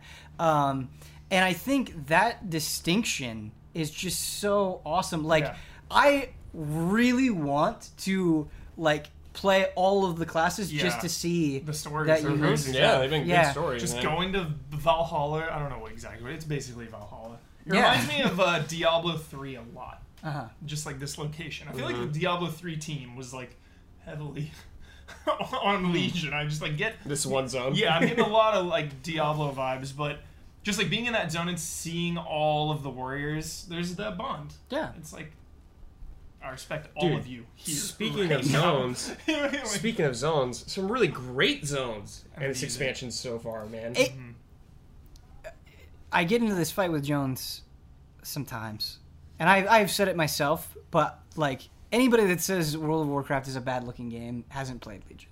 Like, Yeah. there are zones in there. doing I don't like the aesthetic. Oh. I think that's a different never, thing, I've yeah. never commented on the technical part of WoW. I mean, you can tell it's an old game though. You can but you it can still tell it's a little looks game, really good. But there are moments Yeah. in Legion. There are just buildings that I just marvel at for the Oh, yeah. sake of what they look like. Blizzard, Like man. it's just, oh, it's incredible. Damiani, I have to ask. I'm very genuinely curious about your impression on this. You are a Final Fantasy XIV expert. Like you're the expert. the expert in Final Fantasy XIV. No one has been more hardcore about an MMO than you have in Final Fantasy XIV. I respect that because you really know what you're talking about. I'm sure people have been talking about Legion in Final Fantasy XIV. What has kind of been the impression on the other side, and what are your feelings just sort of about that conversation? So, I mean, the most that's really come up is just people saying, usually there is a period where people leave 14. This happened the very beginning of 14, I think, as well, because I'm trying to remember when the last expansion came out for WoW as well. I think it was around the... Is 2014? 2 years ago. Yeah, there was like that. There was that as well. So there are people who have jumped to go play WoW just because they've heard very positive things. I haven't heard anything negative about it at Legion at all. Everyone who's touched it seems to be pretty positive. The vibe seems really good about it. Everyone seems like they're having a good time. I think it's more the longevity is the question. Sure. Like most people who switched from, because 14's kind of in a downtime right now. The next major update isn't coming till the end of this month. So everyone's like, oh, we're going to go play Legion. You know, people play WoW. The expectation is that they're going to come back at the end of the month. Like, they're going to play WoW for a month. They're going to come back. Because all I keep hearing about is WoW is notorious for their content droughts. They'll have a big expansion come out. It'll last you a month or two. And then there's just like this drought for anywhere from like a year or more or something to like the next major update. Yeah. Whereas I can only speak about WoW and I can only speak about 14. I don't know how other MMOs do it, but 14 elects to do pretty decent updates every 3.5 to 4 months. Yeah. You get like new dungeons, new boss stuff. We've gone over this before. There isn't so much. The drought is kind of like not as like harsh. You don't feel it as badly as you do, I think, is people who are used to playing. Well, Draenor was the legendary drought. There Yeah, was okay. just nothing. Horrible. And, Yeah, that and one was hearing horrible. Blizzard talk about that and being so open about it and saying, Draenor, we screwed up. We didn't have a lot of stuff after it. There was just such a drought. They had the first huge content patch trailer before Legion launched. Yeah. So there's already a huge one coming, which means they're probably already working on the next one. I think they're definitely proactive. They're definitely ahead of the schedule and are They better be after last time. it seems like they're committed to giving stuff every couple months. The one thing that I'm seeing directly being discussed in 14 right now, and you sort of touched upon about like looking like being unique to your character. You don't want you're talking about earlier in the podcast about like, man, I don't want everyone looking like the same skin, same weapon. You're talking about a different genre, but like in MMOs, it's also an issue. Yeah. So the artifact stuff that I guess I don't know if it's totally new in Legion how they're doing it, but something, It's totally new. Something about how you can make your artifact weapon look completely unique visually. Yep. I don't know about the stats and stuff, but No. the visually Yes. it can look different from anyone Yes. else's or something. I don't know to what extent. And people in 14 right now, we have relics, artifact weapons. The stats can be unique. We can tailor the stats at certain phases. We can tell it to have more of this stat than another stat because that's the most diversity we get in a play style. But we can't make them look any different other than dyeing the color. That's like the most customization you get in 14 is dyeing color. You don't get to choose the visual appearance of your weapon in any form. So a lot of 14 people are talking about, wow, like the Transmog. development team in 14 should take a look at this. Yeah. Come expansion time, the next artifact relic weapon quest should have a little bit of that where you can customize the look of it. If they're It's super neat, Damiani. It's like any item any armor or weapon you collect gets added to your just collection. Okay. So you can sell it, delete it, whatever. It'll always be in your collection. So then you go to a person and you're like, okay, I want it to look like this or whatever because I've collected this in the past. So it'll be just like pages and pages of, say, like a headpiece or something. It's like, here's all the headpieces you've collected over the years, and you have, Okay. here's like your collection of, your book collection. Here's what I have, here's what I don't have. I want it to look like this. Okay, I gotta make one quick correction. Besides from dying, you can you call it transmorging or whatever, but in 14 it's called glamoring. You can take an existing weapon, the whole appearance, and replace your current one with that look. Cool. They can't customize parts of it whatsoever. So like if I have like a staff that just looks like a Gandalf rod, but I have one that looks like a swan bird or something, I can tell it to look like that, but retain the stats of the better thing. The only restriction is you can't make something look like a higher level. So if I have a level 100 weapon, I can't make it look like the 130 weapon. I can make the 130 weapon look like the 100 or something. That's a weird rule. I don't know if they need to probably relax that. It's a little strange, but... The only complaint I have about Legion is a personal issue. Oh. It's a personal problem that I'm sure not many people have. It's fine. But as a warrior, there's the artifact weapons. This is a very funny And problem. the arms, fury, and protection spec each has a different one. Protection, it's a sword and shield. Fury is 2 swords. Arms is 1 2-handed sword. Okay. I don't like swords. I like axes.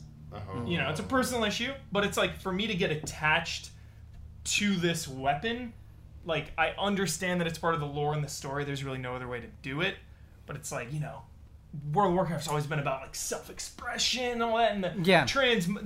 I made the sword look like one of my favorite axes, But it's still kind of weird that like it's about a lore legendary sword, but it's like this axe of hash. It's a personal issue. Yeah. I think wish there's maybe- some validity to that, actually. Yeah, like I wish there's this artifact sword. I wish maybe you could. There's an axe version of it. Yeah, or I wish there was something. like an axe or a mace or something version of Sure. each. Like it's weird that Death Knights are I the could see only that class coming. in the game that have an artifact axe. Only class. Sure. That's right. That's so, right. It's a little weird. Brad, you mentioned something. But I made it earlier. an axe and it was no problem. No, it's Sorry, cut you off. You guys finished. Like, no, it's just I love this because it's a playstyle thing, whereas it just speaks to how you enjoy things where Yeah. you are like, motherfucker, I am a warrior for life. You can bury me with the warrior symbol on my grave. That is the class that I play, and I am an orc. Yeah, But that's I'm an it. orc That's the end of with the- an axe, and I'm riding a bear, Right. and I'll never change. Right. Yeah. And you know, I respect that. Yes. I get it. there you go. And, but it's just so different from where I'm like, oh, Death Knight gets the axe. Well, I want to go and make a Death Knight and then go get the axe. Like, I want to try everything and do everything and be everything and love everything. And it's so interesting. Yeah, Hero to definitely hear has his that, own unique perspective. that different which perspective. I dig it. Yeah, I dig it too. What were you gonna say? So you mentioned about leveling. You said like it like was better. Or It scales. Everything scales now. Okay, so that's always been like the thing that annoys me the most in like MMOs, especially 14, is just the level grind. So is that like is the grinding part of it feel like any better? Like did they give you more The quests, options? Like the quests feel a lot better. Okay. So like you could, when you start, you get to pick like four or five zones you want to go to, and you could like look at the zones and be like, oh, I don't like the way that looks or the vibe of it. Like I'm gonna go to that zone instead. What if? So even at your current level, like you start It all at a new scales. Yes. Oh wow! So like like for this expansion, this is like new quote unquote starter zones for the expansion. Yeah. For what level you're at? So we were at what, level 100? Or Yeah, you something? start 100, but you can go to anyone you want. And you get to So it's pick where called you the- start. it's- Yes. the bro- Oh, yeah. you get to pick where you go. So the story doesn't dictate. Correct. There's story elements in every one. Okay, that's pretty cool. 'Cause, sorry, 14's so linear. Like Yeah, that in terms of I love because they're 14. so focused on you need to experience the story that you have to go to X zones in Yeah. order or whatever, sort of. But It's pretty crazy how they've made it seem like you can go anywhere, but the story still feels like I'm a war, like the whole class quest and warrior quest and all this, and going to different locations. It feels like it's this giant linear story, but it's not. Like they've made it all seem seamless. So, yeah, I think It's one of crazy. the most commendable things about the expansion is you have all these different areas. You can choose which order you want to go through them in. They've managed to find this near perfect balance of each place has its own identity, its own problems, and its own story that you can get involved in. Do you want to help this Tauren tribe? Like, fuck yes, Taurens are back in a big way. I love it. You can help this Tauren tribe that is, you know, being attacked by this race that's been corrupted, or you can go help these ancient warriors and do these trials. And so you feel like you're kind of going through these stories, these micro stories, but they always connect on a macro level, and you always feel like you're progressing a little bit against this ultimate fight against the Burning Legion. And so it doesn't just feel like you're doing these sectioned off things. You get the satisfaction of that while also continually progressing in a bigger fight, and I think that's really, And really it cool. feels just higher stakes. Like Draenor was Shrek. It was Shrek 4, alternate timeline. And I understand that like the alternate timeline kind of warps back into the main timeline, Yeah. and you're like changing the past to change the future. Like I get it, Yeah. but it still didn't feel that important. Like I know Gul'dan was like messing around with all the shit Well, or whatever. it's alternate Gul'dan. Yeah, and Now The real, it is. the original Gul'dan Yeah. is dead. See, yeah, and But that- it's still him. He's still in this but one. he's Yeah. in like Yeah, the he's normal here, area. Oh yeah, he's still puppet master. Yeah. So it just feels better to be back in the main timeline and not in some Well- weird alternate. Yeah, I mean, Lenore. totally. I'm with you 100% because, like, in Warcraft 3, it is very clear, hey, whatever is going on between the Alliance and the Horde and the Night Elves and the Forsaken, like, the real baddie is the Undead. Or not the Undead, I'm sorry. The real baddie is the Burning Legion. Yeah. And it just feels like every expansion, we're kind of not dealing with the ultimate threat. Like, they're there doing things, but it's like, all right, and now we got to deal with Deathwing, and now we got to go to Pandaria. And no, it's like, now they are invading Azeroth and we have to fight them. Again. You know. And I think I totally agree with you that the stakes feel high. And I was nervous, when it was Illidan again. It was like, again, dude? Illidan? Yeah, Like, when they said Legion, I was like, fuck, yeah. again? I actually don't think the Illidan stuff has been There's that more. Yeah. See, that's why I like it too, because it's such a slow reveal and a slow pace to it. Whereas like Draenor, it was like, Maybe I just remember haven't this gotten guy, remember this, oh this guy shoving it down your throat. This is like, Illidan's around, like you're not gonna really see him, but he's around. and maybe this is unfair because I haven't seen the payoff in the game itself, but bringing back a character like Illidan, not just in WoW, in any game, I'm always like, okay, like I put so much emotion and energy into caring about this at a specific point in time, and then we move past that, and you're bringing it back again. I can't just recycle those feelings, you know?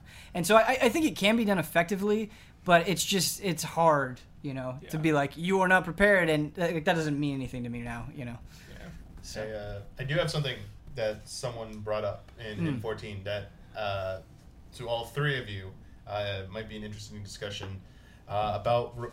I don't know how well you do end game stuff in WoW, but a lot of people who play WoW during 14 right now are complaining because the 14 people are discussing about going this direction in the future as well, about reducing the complexity of your rotations because they think it's too difficult, especially when it comes to raiding, that there's already enough mechanics you have to worry about in raiding that you shouldn't need to be worrying so much about super complex rotations, especially for DPS, because it just adds a whole nother layer, and I think that's what's turning people off from raiding in general.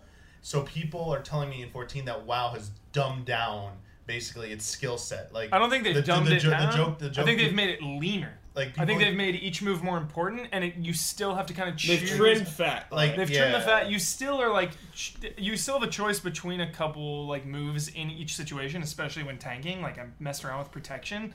Like there are like, do you want to burn all your rage on execute? Do you want to save it for shockwave? It's like there's still some nuance there, and I just feel like there were so many unused, unnecessary moves. It was just such a hassle that it's way more leaner and better now. So I think it's a bit of a double-edged sword, and I think both camps are right. I think the people that are like, if you ever take a skill away from me ever, it's wrong. I don't believe that. I think you can like remove complexity that's there for the sake of complexity while still keeping depth. I think that's totally a thing you can do.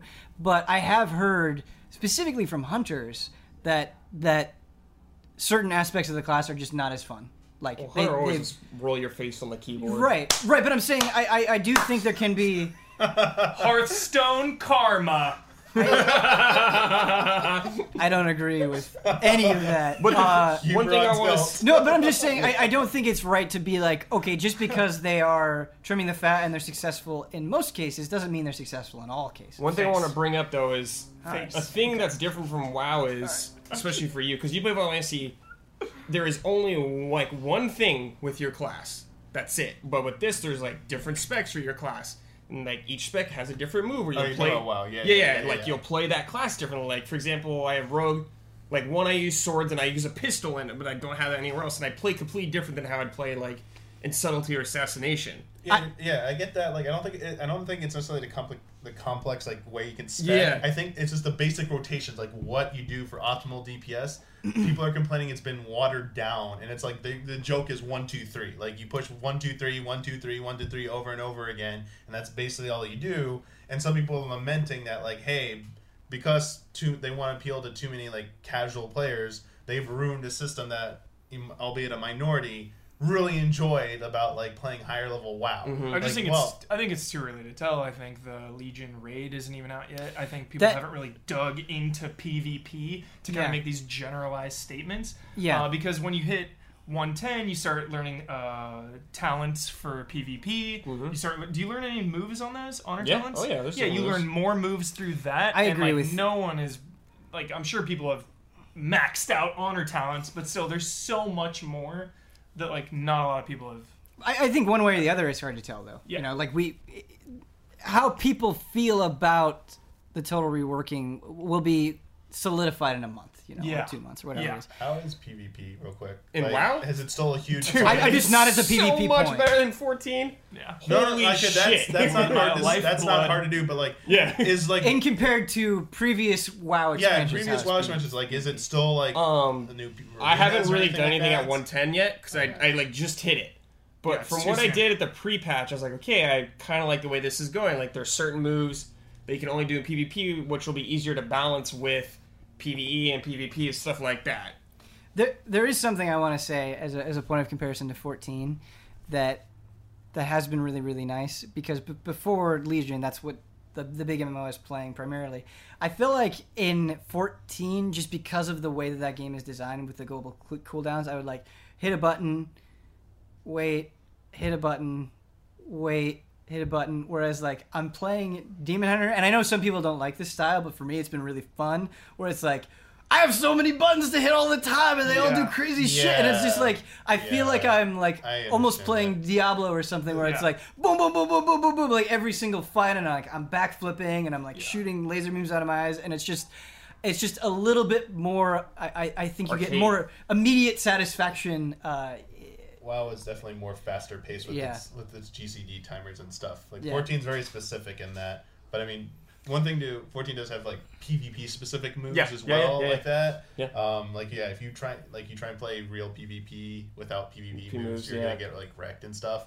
That's about like the only nice thing to say about It's 14 just PvP, but like It's so the bad. fact that it doesn't have world PvP really drives me insane. Like I've always been jealous that just like gonna that say WoW that. has that. Yeah. And they keep teasing like, "Yo, we're gonna have a PvP server coming next expansion." I'm like, can you just make it happen now and like just start balancing it? Like things that go wrong, just start. the glory days of Terran Mill are long gone. Yeah, for sure. I've But heard of turn. every time, every 2 years, when we are gifted with a new expansion, those first 2 or 3 weeks, when you're in the wild and people are leveling up and you're getting in encounters, some alliance scum stealths and stabs you in the back, and then you fend him off and spit on his corpse. Yeah, you can make it way more personal. Nothing like It's it. real fun. Yeah. Yeah, like I miss that tension. That Yeah. tension. Yeah, seems 14 is amazing just like if you you're want it. comfortable. I feel comfortable, Like they safe. just have you can just have PvE servers for people who just do Yeah, not want world just give PvE. people the option. I never understood that. I think they're but, doing like, it from a lore side or whatever because you're all supposed to team up. To, yeah, I'm sorry. Like I think that's always just been like that, and it's annoying. like I think it's Eastern versus Western design, and yeah, for sure it is. Yeah, they said that they don't want people stressing out about when they're leveling up. just and have stuff. different servers, man. Yeah, but it's like let people opt into that. Like it's their own decision. Who they picked it. They know what Yeah. they're getting into. Come on. Yeah. uh, I never asked for this. I could talk about Legion for the rest of the podcast, Yeah, but I think we got to move on. Yeah, We're already good running shit. behind. Good stuff. Forgot to talk about Deus Ex. Oh well, next time. Next time. Next time. Maybe I'll play it by then. It is time for this week's Hotake, and I had like 5 different potential Hotakis for today, but I thought I would do something a little bit different. I'm not going to make a game out of it.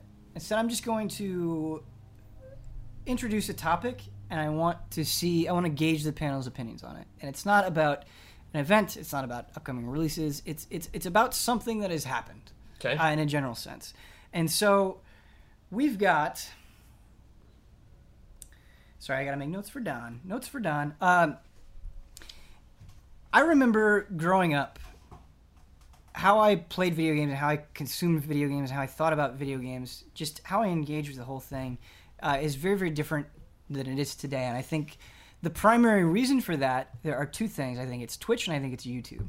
It has just changed the game completely.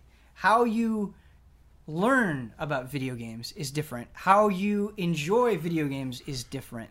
And I think it's been both an extremely positive and extremely negative thing. And there's 2 points I want to touch on before I let you guys run loose with it. The biggest benefit, in my opinion, is the community. Mm-hmm.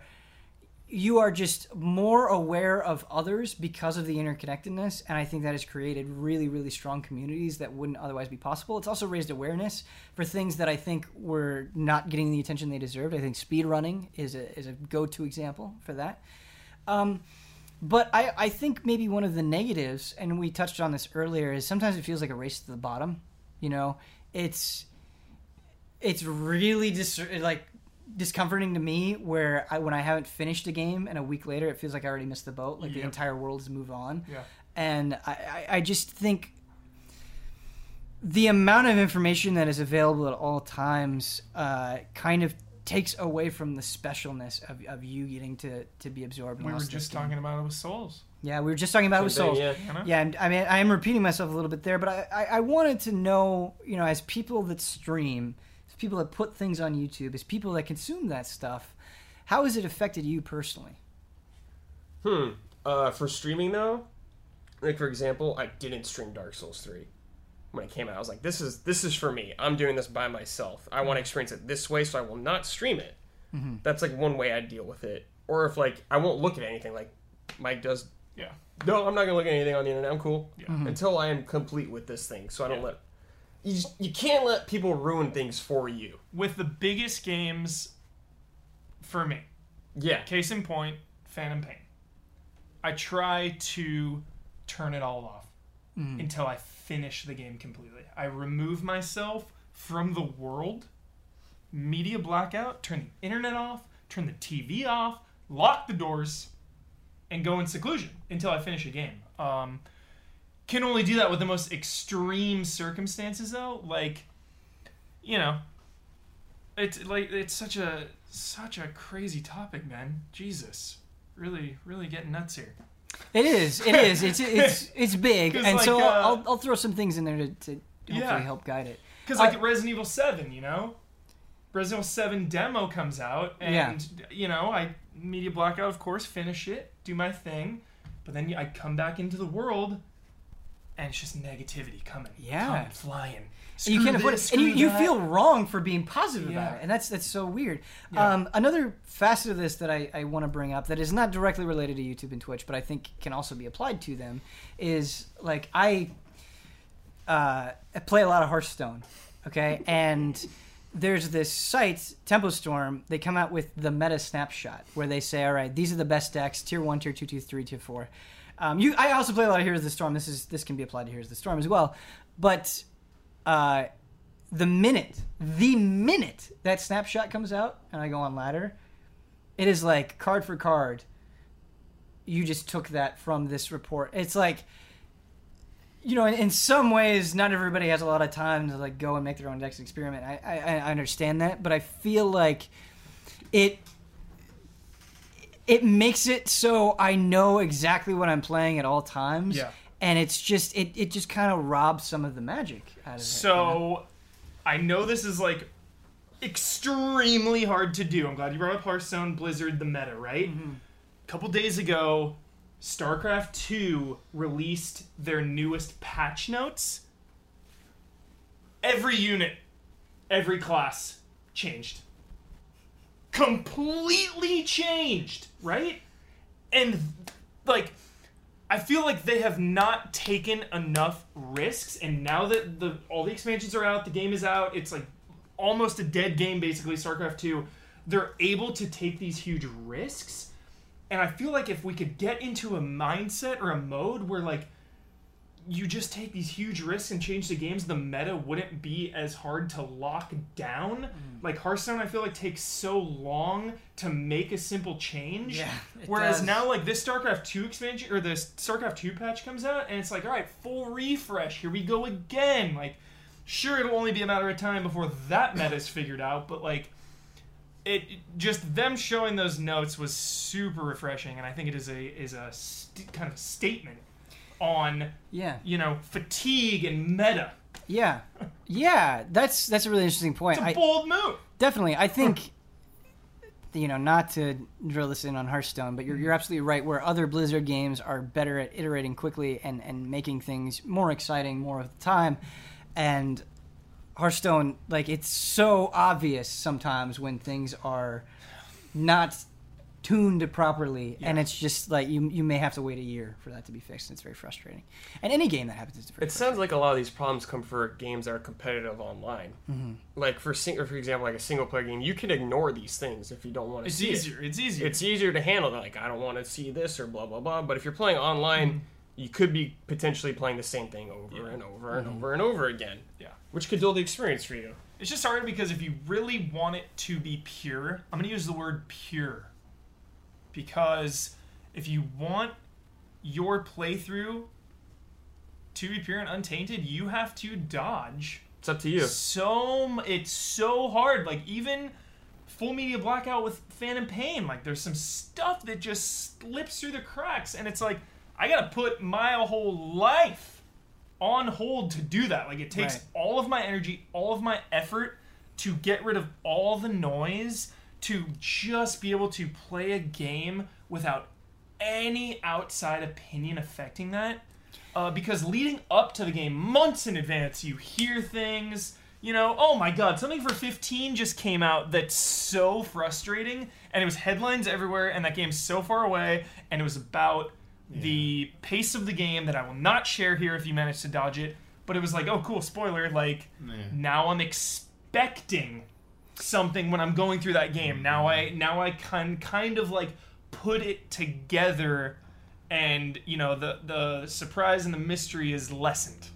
I also think there's a very dangerous dogpiling effect that has really scared me and disgusted me in some instances. And I think a good example of that I love when you're disgusted. is No Man's Sky. No Man's Sky absolutely 110% deserves to be called out for its bullshit. It deserves to be it makes sense that people are angry about it. I think those are all understandable things that could be presented in a clear, constructive way. But there have been approximately 1 million YouTube videos that are not constructive, that are just using aggressive, violent, like dangerous language to like.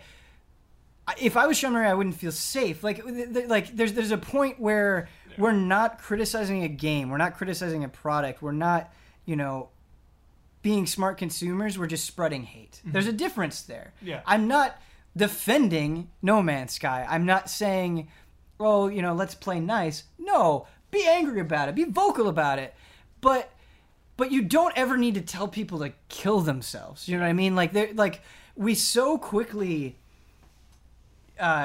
cross that line on the internet, and I think these avenues have made it even worse, where like if we don't like something, if we're angry about something, it's hate. It becomes hate.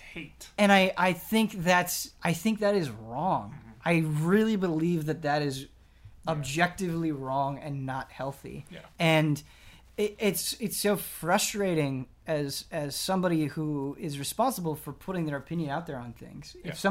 If someone disagrees with you, it's not just a disagreement. It is well, you said that thing about that one product, so I hate you. Yeah. And it's just that there's no we are either absolutely in love with something and can't shut up about it, or we absolutely hate something and can't shut up about it. And just this lack of a middle ground is so frustrating. That goes into comparing games. You know, it's the same thing to a little lesser extent, where it's like, you know, new game comes out, well, it's not as good as this one, so it sucks. So it's trash. Like, new Zelda comes out, well, it's not Ocarina of Time, so it sucks. And it's like, they can coexist, you know? It's like Battlefield, Call of Duty, they can coexist. Like, I am Battlefield for life. But like, and I prefer it, I love it infinitely more than I do Call of Duty. But they can coexist. Like, Call of Duty's cool. I'm down. Yeah. Like, let's group up, kill some dudes, go through that campaign. Like, I love it. It feels like all this kind of contributes to, like, there is a definitive or quote-unquote right answer mentality in the court of opinion, where, you know, we all know better as mature, you know, adults. You know, opinions are opinions. There is no necessarily right or wrong one. Mm-hmm. But it feels like with everything you've mentioned, especially, you know, the new, like, Twitch, YouTube, and like where gaming culture's kind of gone, it's not just like a race to the bottom. It's also a race to like the definitive opinion. Yeah. And if you don't go by this opinion, you're in the minority. You're viewed as like you're actually wrong, which is why I think so much like hate is spewed at people who take those stances. Because, like, how dare you go against, like, what's perceived as, like, the de facto answer. Like, right now, like, if you don't, like, No Man's Sky, it's a broken piece of trash. If you say anything other than this, you even try and tell me there's a redeeming quality about this. You try and tell me that, you know, they didn't lie about one thing. screw you, man. Like, you're just like wrong. Like, you should go like kill yourself and stuff. It's like that's what it gets down to. It's like, wow, really? Like, and there are some people who actually, despite its flaws, can enjoy that game. Not saying it's me, but there are people I know who enjoy the game and they expect it'll get better over time. Some of our patrons like have their kids play. Yeah. And they're like, dude, this is like just watching my son play or daughter play. Yeah. Like, I just did the community comments. I just culled them together for Jones, and so many comments are there were like, I'm enjoying this game, and I was like, I'm glad that we have a place where people can feel like they can say those things and not be ridiculed. It is so ridiculous, and Damiani, I agree with you 110% that there is this perceived correctness, and sometimes I feel like the only avenue for people that don't agree with that is silence, and that's not okay, because that side will just drown you out or attack you outright, and I think it's terrible. And well, it's. I'm glad you brought it up too, because I've been thinking about this more and more. It's like it gets pretty bad with like movies and shows, but video games are so much more intense with hate. Is because people are protective and they feel like because they are the ones going through the game, they have this ownership, right? And then it's like more of theirs. It's like, well, I was there. I've been playing Resident Evil my whole life. Like, I played 1, I played 2 when it came out. Yeah. So I own it more than you guys, and it's like that's a dangerous. Yeah. So whereas a movie, it's like we're all collectively watching this movie together. I didn't make the movie. I didn't go through the movie. I'm not just watching it. Whereas like you go through a video game, like you have this like ownership. Kind of going along with that, something that I don't see as much with other forms of media is there's this sense that video games are meant to be a certain way. Like this person is like, this is what a video game is to me, and something that explores subjects that I'm uncomfortable with or goes in a different direction is suddenly invalid. And it's like, what are you talking about? Like, if you sample video games today, if you take like a large enough sample size, it's amazing. It is amazing how diverse they are. And so because like something is exploring a different space or taking an idea and flipping it on its head, you don't have to like it. You can absolutely not like it. But to crusade against its existence seems a little frustrating to me. You know what's really positive and optimistic and good? Well, we're so lucky for what we do, but we're even more lucky to have the Easy Allies. Because it is like the safest community online that I've ever had the privilege of being a part of. And it's like, I because of the allies and because of the patrons, I have been able to drown out so much more hate. Like, I only go to EasyAllies.com, the forums, and Twitch to read comments anymore. And, like, some of my videos, obviously, I post. But, like, that's it. Like, I'm here for you, with you, and it is refreshing and encouraging, and that's it. I love it. Absolutely. The allies, baby. On that, I think that's a good note to end on, is a note of positivity and support, and we're all here together. You can, this is the place, Ben. You can express yourself with us. We won't hate you. Threw out a little tweet. Little Easy Allies Destiny clan. It was like, yo, who's gonna run me through this 2-year-old raid? Yeah. Ben, they answered the call. They ran me through. I think it's good to have different opinions, and it's okay to not agree with someone. Just don't be a dick about it. Absolutely. Yes. Absolutely. Yeah. You could just boil it down to that. The golden rule. Yeah. Don't be a dick. Treat others how you would want to be treated. Yeah. I'm sorry if that went in places that were weird. No, but this I felt like frame there were, trap, baby. I think there were things that needed to be said. Yeah, I'm just sad Ian Hink wasn't here to voice his. Oh man, very he would have things to say. He would be here. Wow. He would have things to say, and that's good. I like that he has things to say. Absolutely. So let's move on. Let's move on to emails. I don't want anyone on this panel or watching the show to take this the wrong way, but I honestly, I still believe Frame Trap is in an experimental phase. We're still oh, trying yeah. things out. I'm still learning. Yeah. I'm still figuring out what I like and what I don't like. And the last episode we did a shorter email section, and I just felt better. And so I think I am going to keep emails a little bit shorter. Please continue to send them. It's nothing against you. It's just for the sake of the pace of the show. flow. I think it's a pace. little bit better. But our first email, talking about Blizzard Entertainment, comes in from Seth. Hey, Seth. Hey Seth, love you Blizzard. He's Big just fan. just Beware of Blizzard. again. These are not my words. Very very positive about Blizzard. Blizzard Entertainment is not just an industry leader. They created worlds that are etched into the very fabric of our culture. Whew. World of Warcraft revolutionized the entire gaming industry. Countless developers have attempted to capture that magic that Blizzard has perfected and never succeeded. However, the unfortunate reality is that in the past, Cataclysm, Mists of Pandaria, and Warlords of Draenor severely lacked that signature Blizzard polish. There was content, but none of it was memorable. Does Legion feel like a return to that Blizzard quality, the level of quality that when a game reaches it, the entire industry is elevated?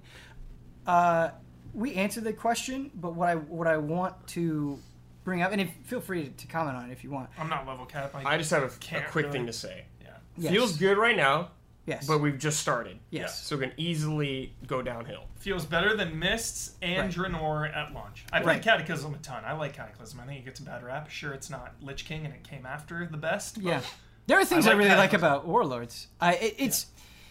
You are both touching on exactly what I wanted to touch on, and it is that when either something good or something bad happens with somebody, especially that has as many eyes on them as Blizzard, I think there's that call for snap judgment. And Brett, I totally agree with you. It's like Legion feels good right now. Mm-hmm. We're still waiting through it. We're still Yeah. feeling it out. It's in the oven. Yeah, it is in the oven. I Cooking. totally agree with that. Yeah. And Huber, you touched on the other thing that I wanted to talk about is I feel like when people do talk about Cataclysm or Pandaria or Draenor, because those were overall not great things, that it just kind of it's like, no, that sucked totally. And it's like, I think there were really good things about them. I think there were lessons learned that maybe made Legion what it was, you know? Draenor is the only one that it's pretty hard to defend because of the content drought Yeah, and because Garrison's never fully paid off. sure. for me. Sure, So like those two big things are kind of hard to get behind. Yeah, Like, Pandaria was cool because it was like a nice little change of pace from the world-ending Cataclysm. Right. A little more jolly, lighthearted. The new like battleground was cool. I love that. Love the aesthetic of it. Draenor just didn't really have. I think what I was trying to say, not necessarily specifically to World of Warcraft, but it's just like, just because something is bad doesn't mean it is absolutely bad. And they learn from their mistakes. Yeah. Like, Legion has learned from Draenor's mistakes, so maybe Draenor being not as good has made the overall game better in a weird logic. They might have been too comfortable before. And Yeah, it's really they were. put a fire into them. They were for sure. Our next email comes in from James I'm Ryan. thinking that. Hey, James. Hey James, He says, love you, Blizzard. Love your work, James. inspired by Ben last episode saying if you were to rank his hobbies, games would be number one, followed by music. That is true. My question is, how would the panel rank their personal hobbies and interests? Don't worry about having a minimum number, perhaps a maximum if the show's strapped for time. I don't think we need a maximum. I think this would be an interesting way to learn more about the Allies. If I were to rank my own, it would probably be film, TV, comics, games, and then music. It's probably the stuff I most actively try to engage in. Damian, I want to start with you. Games would probably still be one. I'd probably put television at 2. Oh, it's creeping up. Films at 3. Probably can I put anime as a separate category? Heck yeah, Sure. You mean can. like in its own Please. ranking? Yes. Okay. I really like that a lot. Yeah. Okay. I think I'll put music next, then I'll put anime. Okay. Anime's behind music there at the end. Okay. Is there anything else? I put sports in the television, I guess. So I lumped them kind of together. Sure. I don't know if you'd do that too, Huber. Not being on my list. Yeah, I don't know. Like watching sports. Like TV's is so damn big and broad. Yeah, for Sorry. sure. No, I like But that. yeah, That was that's good. kind of it. Yeah. It's a good list.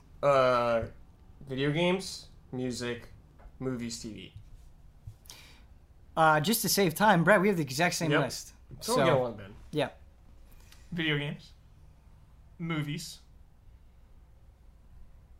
Dodgers, It's one category. Yeah. Dodgers is a category. TV, comics. Cool. Yeah. I like But, that. Some it- diversity there. It's cool because movies and games throughout the year I go through like Different phases. I go through phases that are like 3 months long. All that are 2 to 4 months long where like I'm super craving video games, all I'm doing playing games. Then I'll go into movies and just like not really play that much except for work and just watch so many movies. Yeah, It's always Yeah, a that's totally constant cool. vibe. Yeah, go Yeah. through phases. Yeah. Same with TV and games with me, pretty much. Yeah. Absolutely. Oh, I just have to say it for myself because maybe if I say it on the record, I'll actually do it. My favorite thing in the world to do is read, and I just don't read books anymore. And I need to read books. I have to do it. Yeah. Uh, I drove by a library last night, and I was like, one day I should just like go check out books. yeah. And then I read like some story in the news saying that some Alabama library is gonna give people jail time for overdue books. That's crazy. I'm Damn. like, what? Like, damn, maybe I shouldn't, because if I don't return a book, I might go to jail. That's so intense. I live vicariously through Beth because she reads like more than I watch TV. Insane. You know, actually, I have the 24/7, and she reads fast. Huge book done in like 3 days. Boom. that's the same thing Yeah. with Abby. She's Insane. She's such a voracious reader that Yeah. it makes me want to read less because I feel guilty. Yeah. Like anytime I pull out a book, it's like, oh, you're reading Yeah. too. And it's like, yeah, I guess. And it's like I just want to go back to my little. Nah, corner, man. you know? You read that book whenever you want to read Oh. it, and you read how you want to read. Yeah. Thank you, bro. Don't I let need anyone that. tell I need you that. how I'll to let do the that. YouTube and Twitch book readers I'm tell such you Yeah. a what to do. slow Yep. reader. I'm so Oh, slow. you need to read this book. This book's better than that book. Don't read that book. Do you, Ben? Well, I guess to bring it up really quickly, because I don't know if any of you can relate to it. I've been meaning to read Game of Thrones for like the last 6 years, and I love Game of.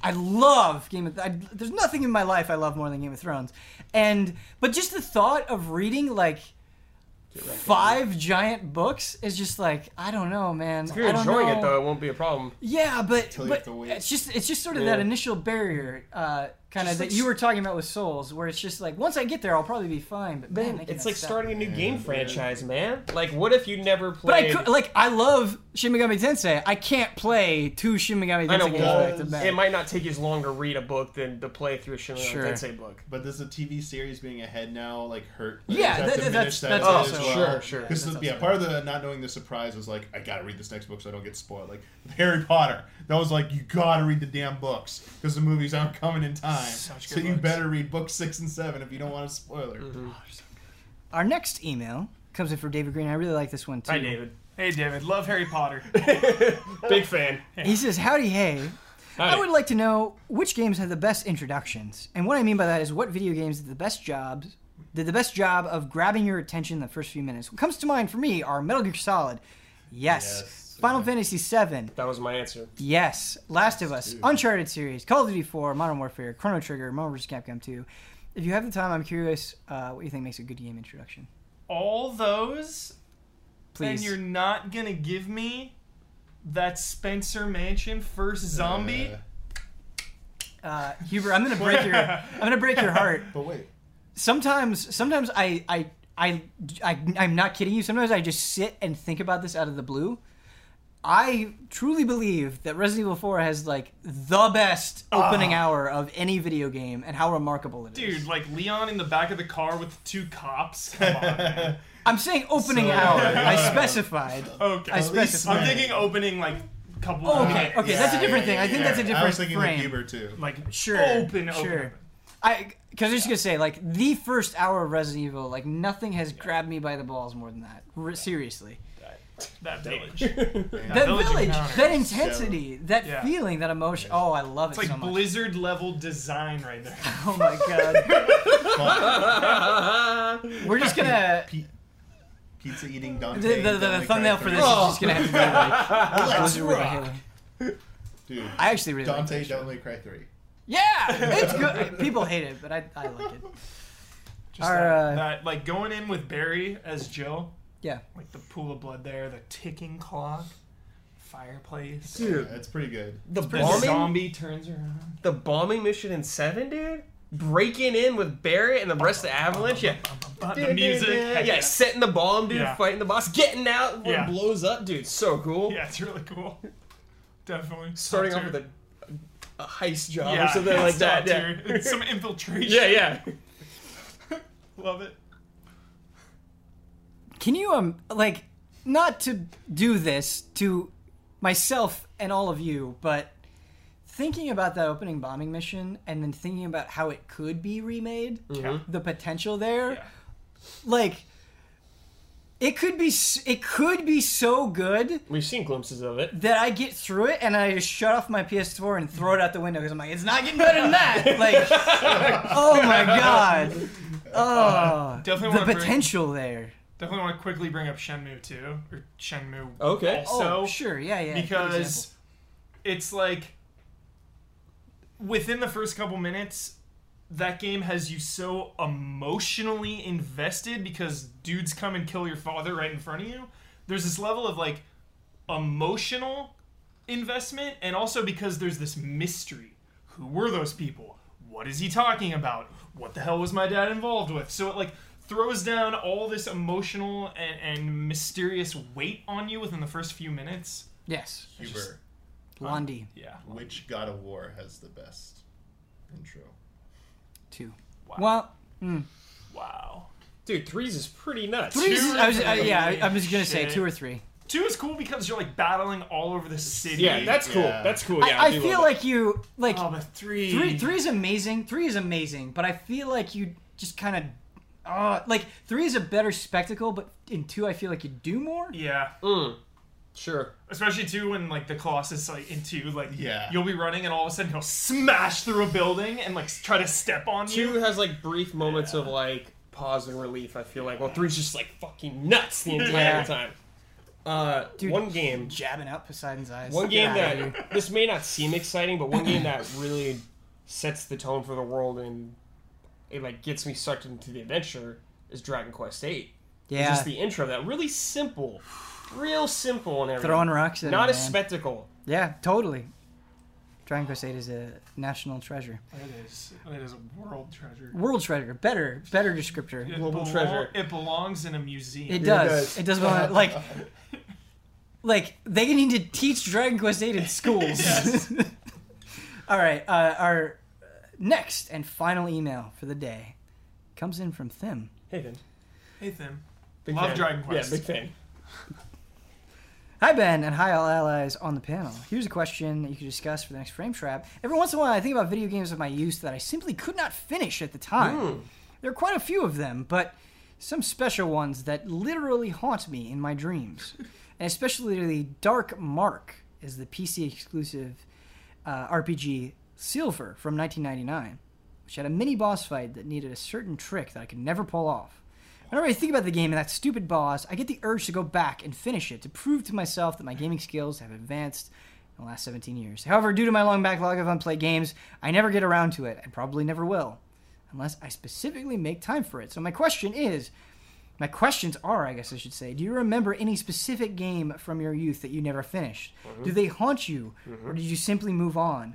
Would you recommend grabbing an old copy of Silver to prove to myself that I could still do it? Have you done the same? Or is it wasted time that could be spent on possibly more exciting games? Sure.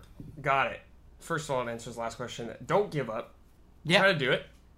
Game pops in my head immediately that I still have not beat to this day, my entire life, is Castlevania 3 on NES. Like the We need to do hardest- this, Brad. Like the hardest boss fight, like ever, at the end of the game is ridiculously insane, right, man? Yeah, it's but like Like I haven't I think played it's it in like a long time. Castlevania 1 But- could be up there too. Like I beat Castlevania when I was little, but I could never beat 3.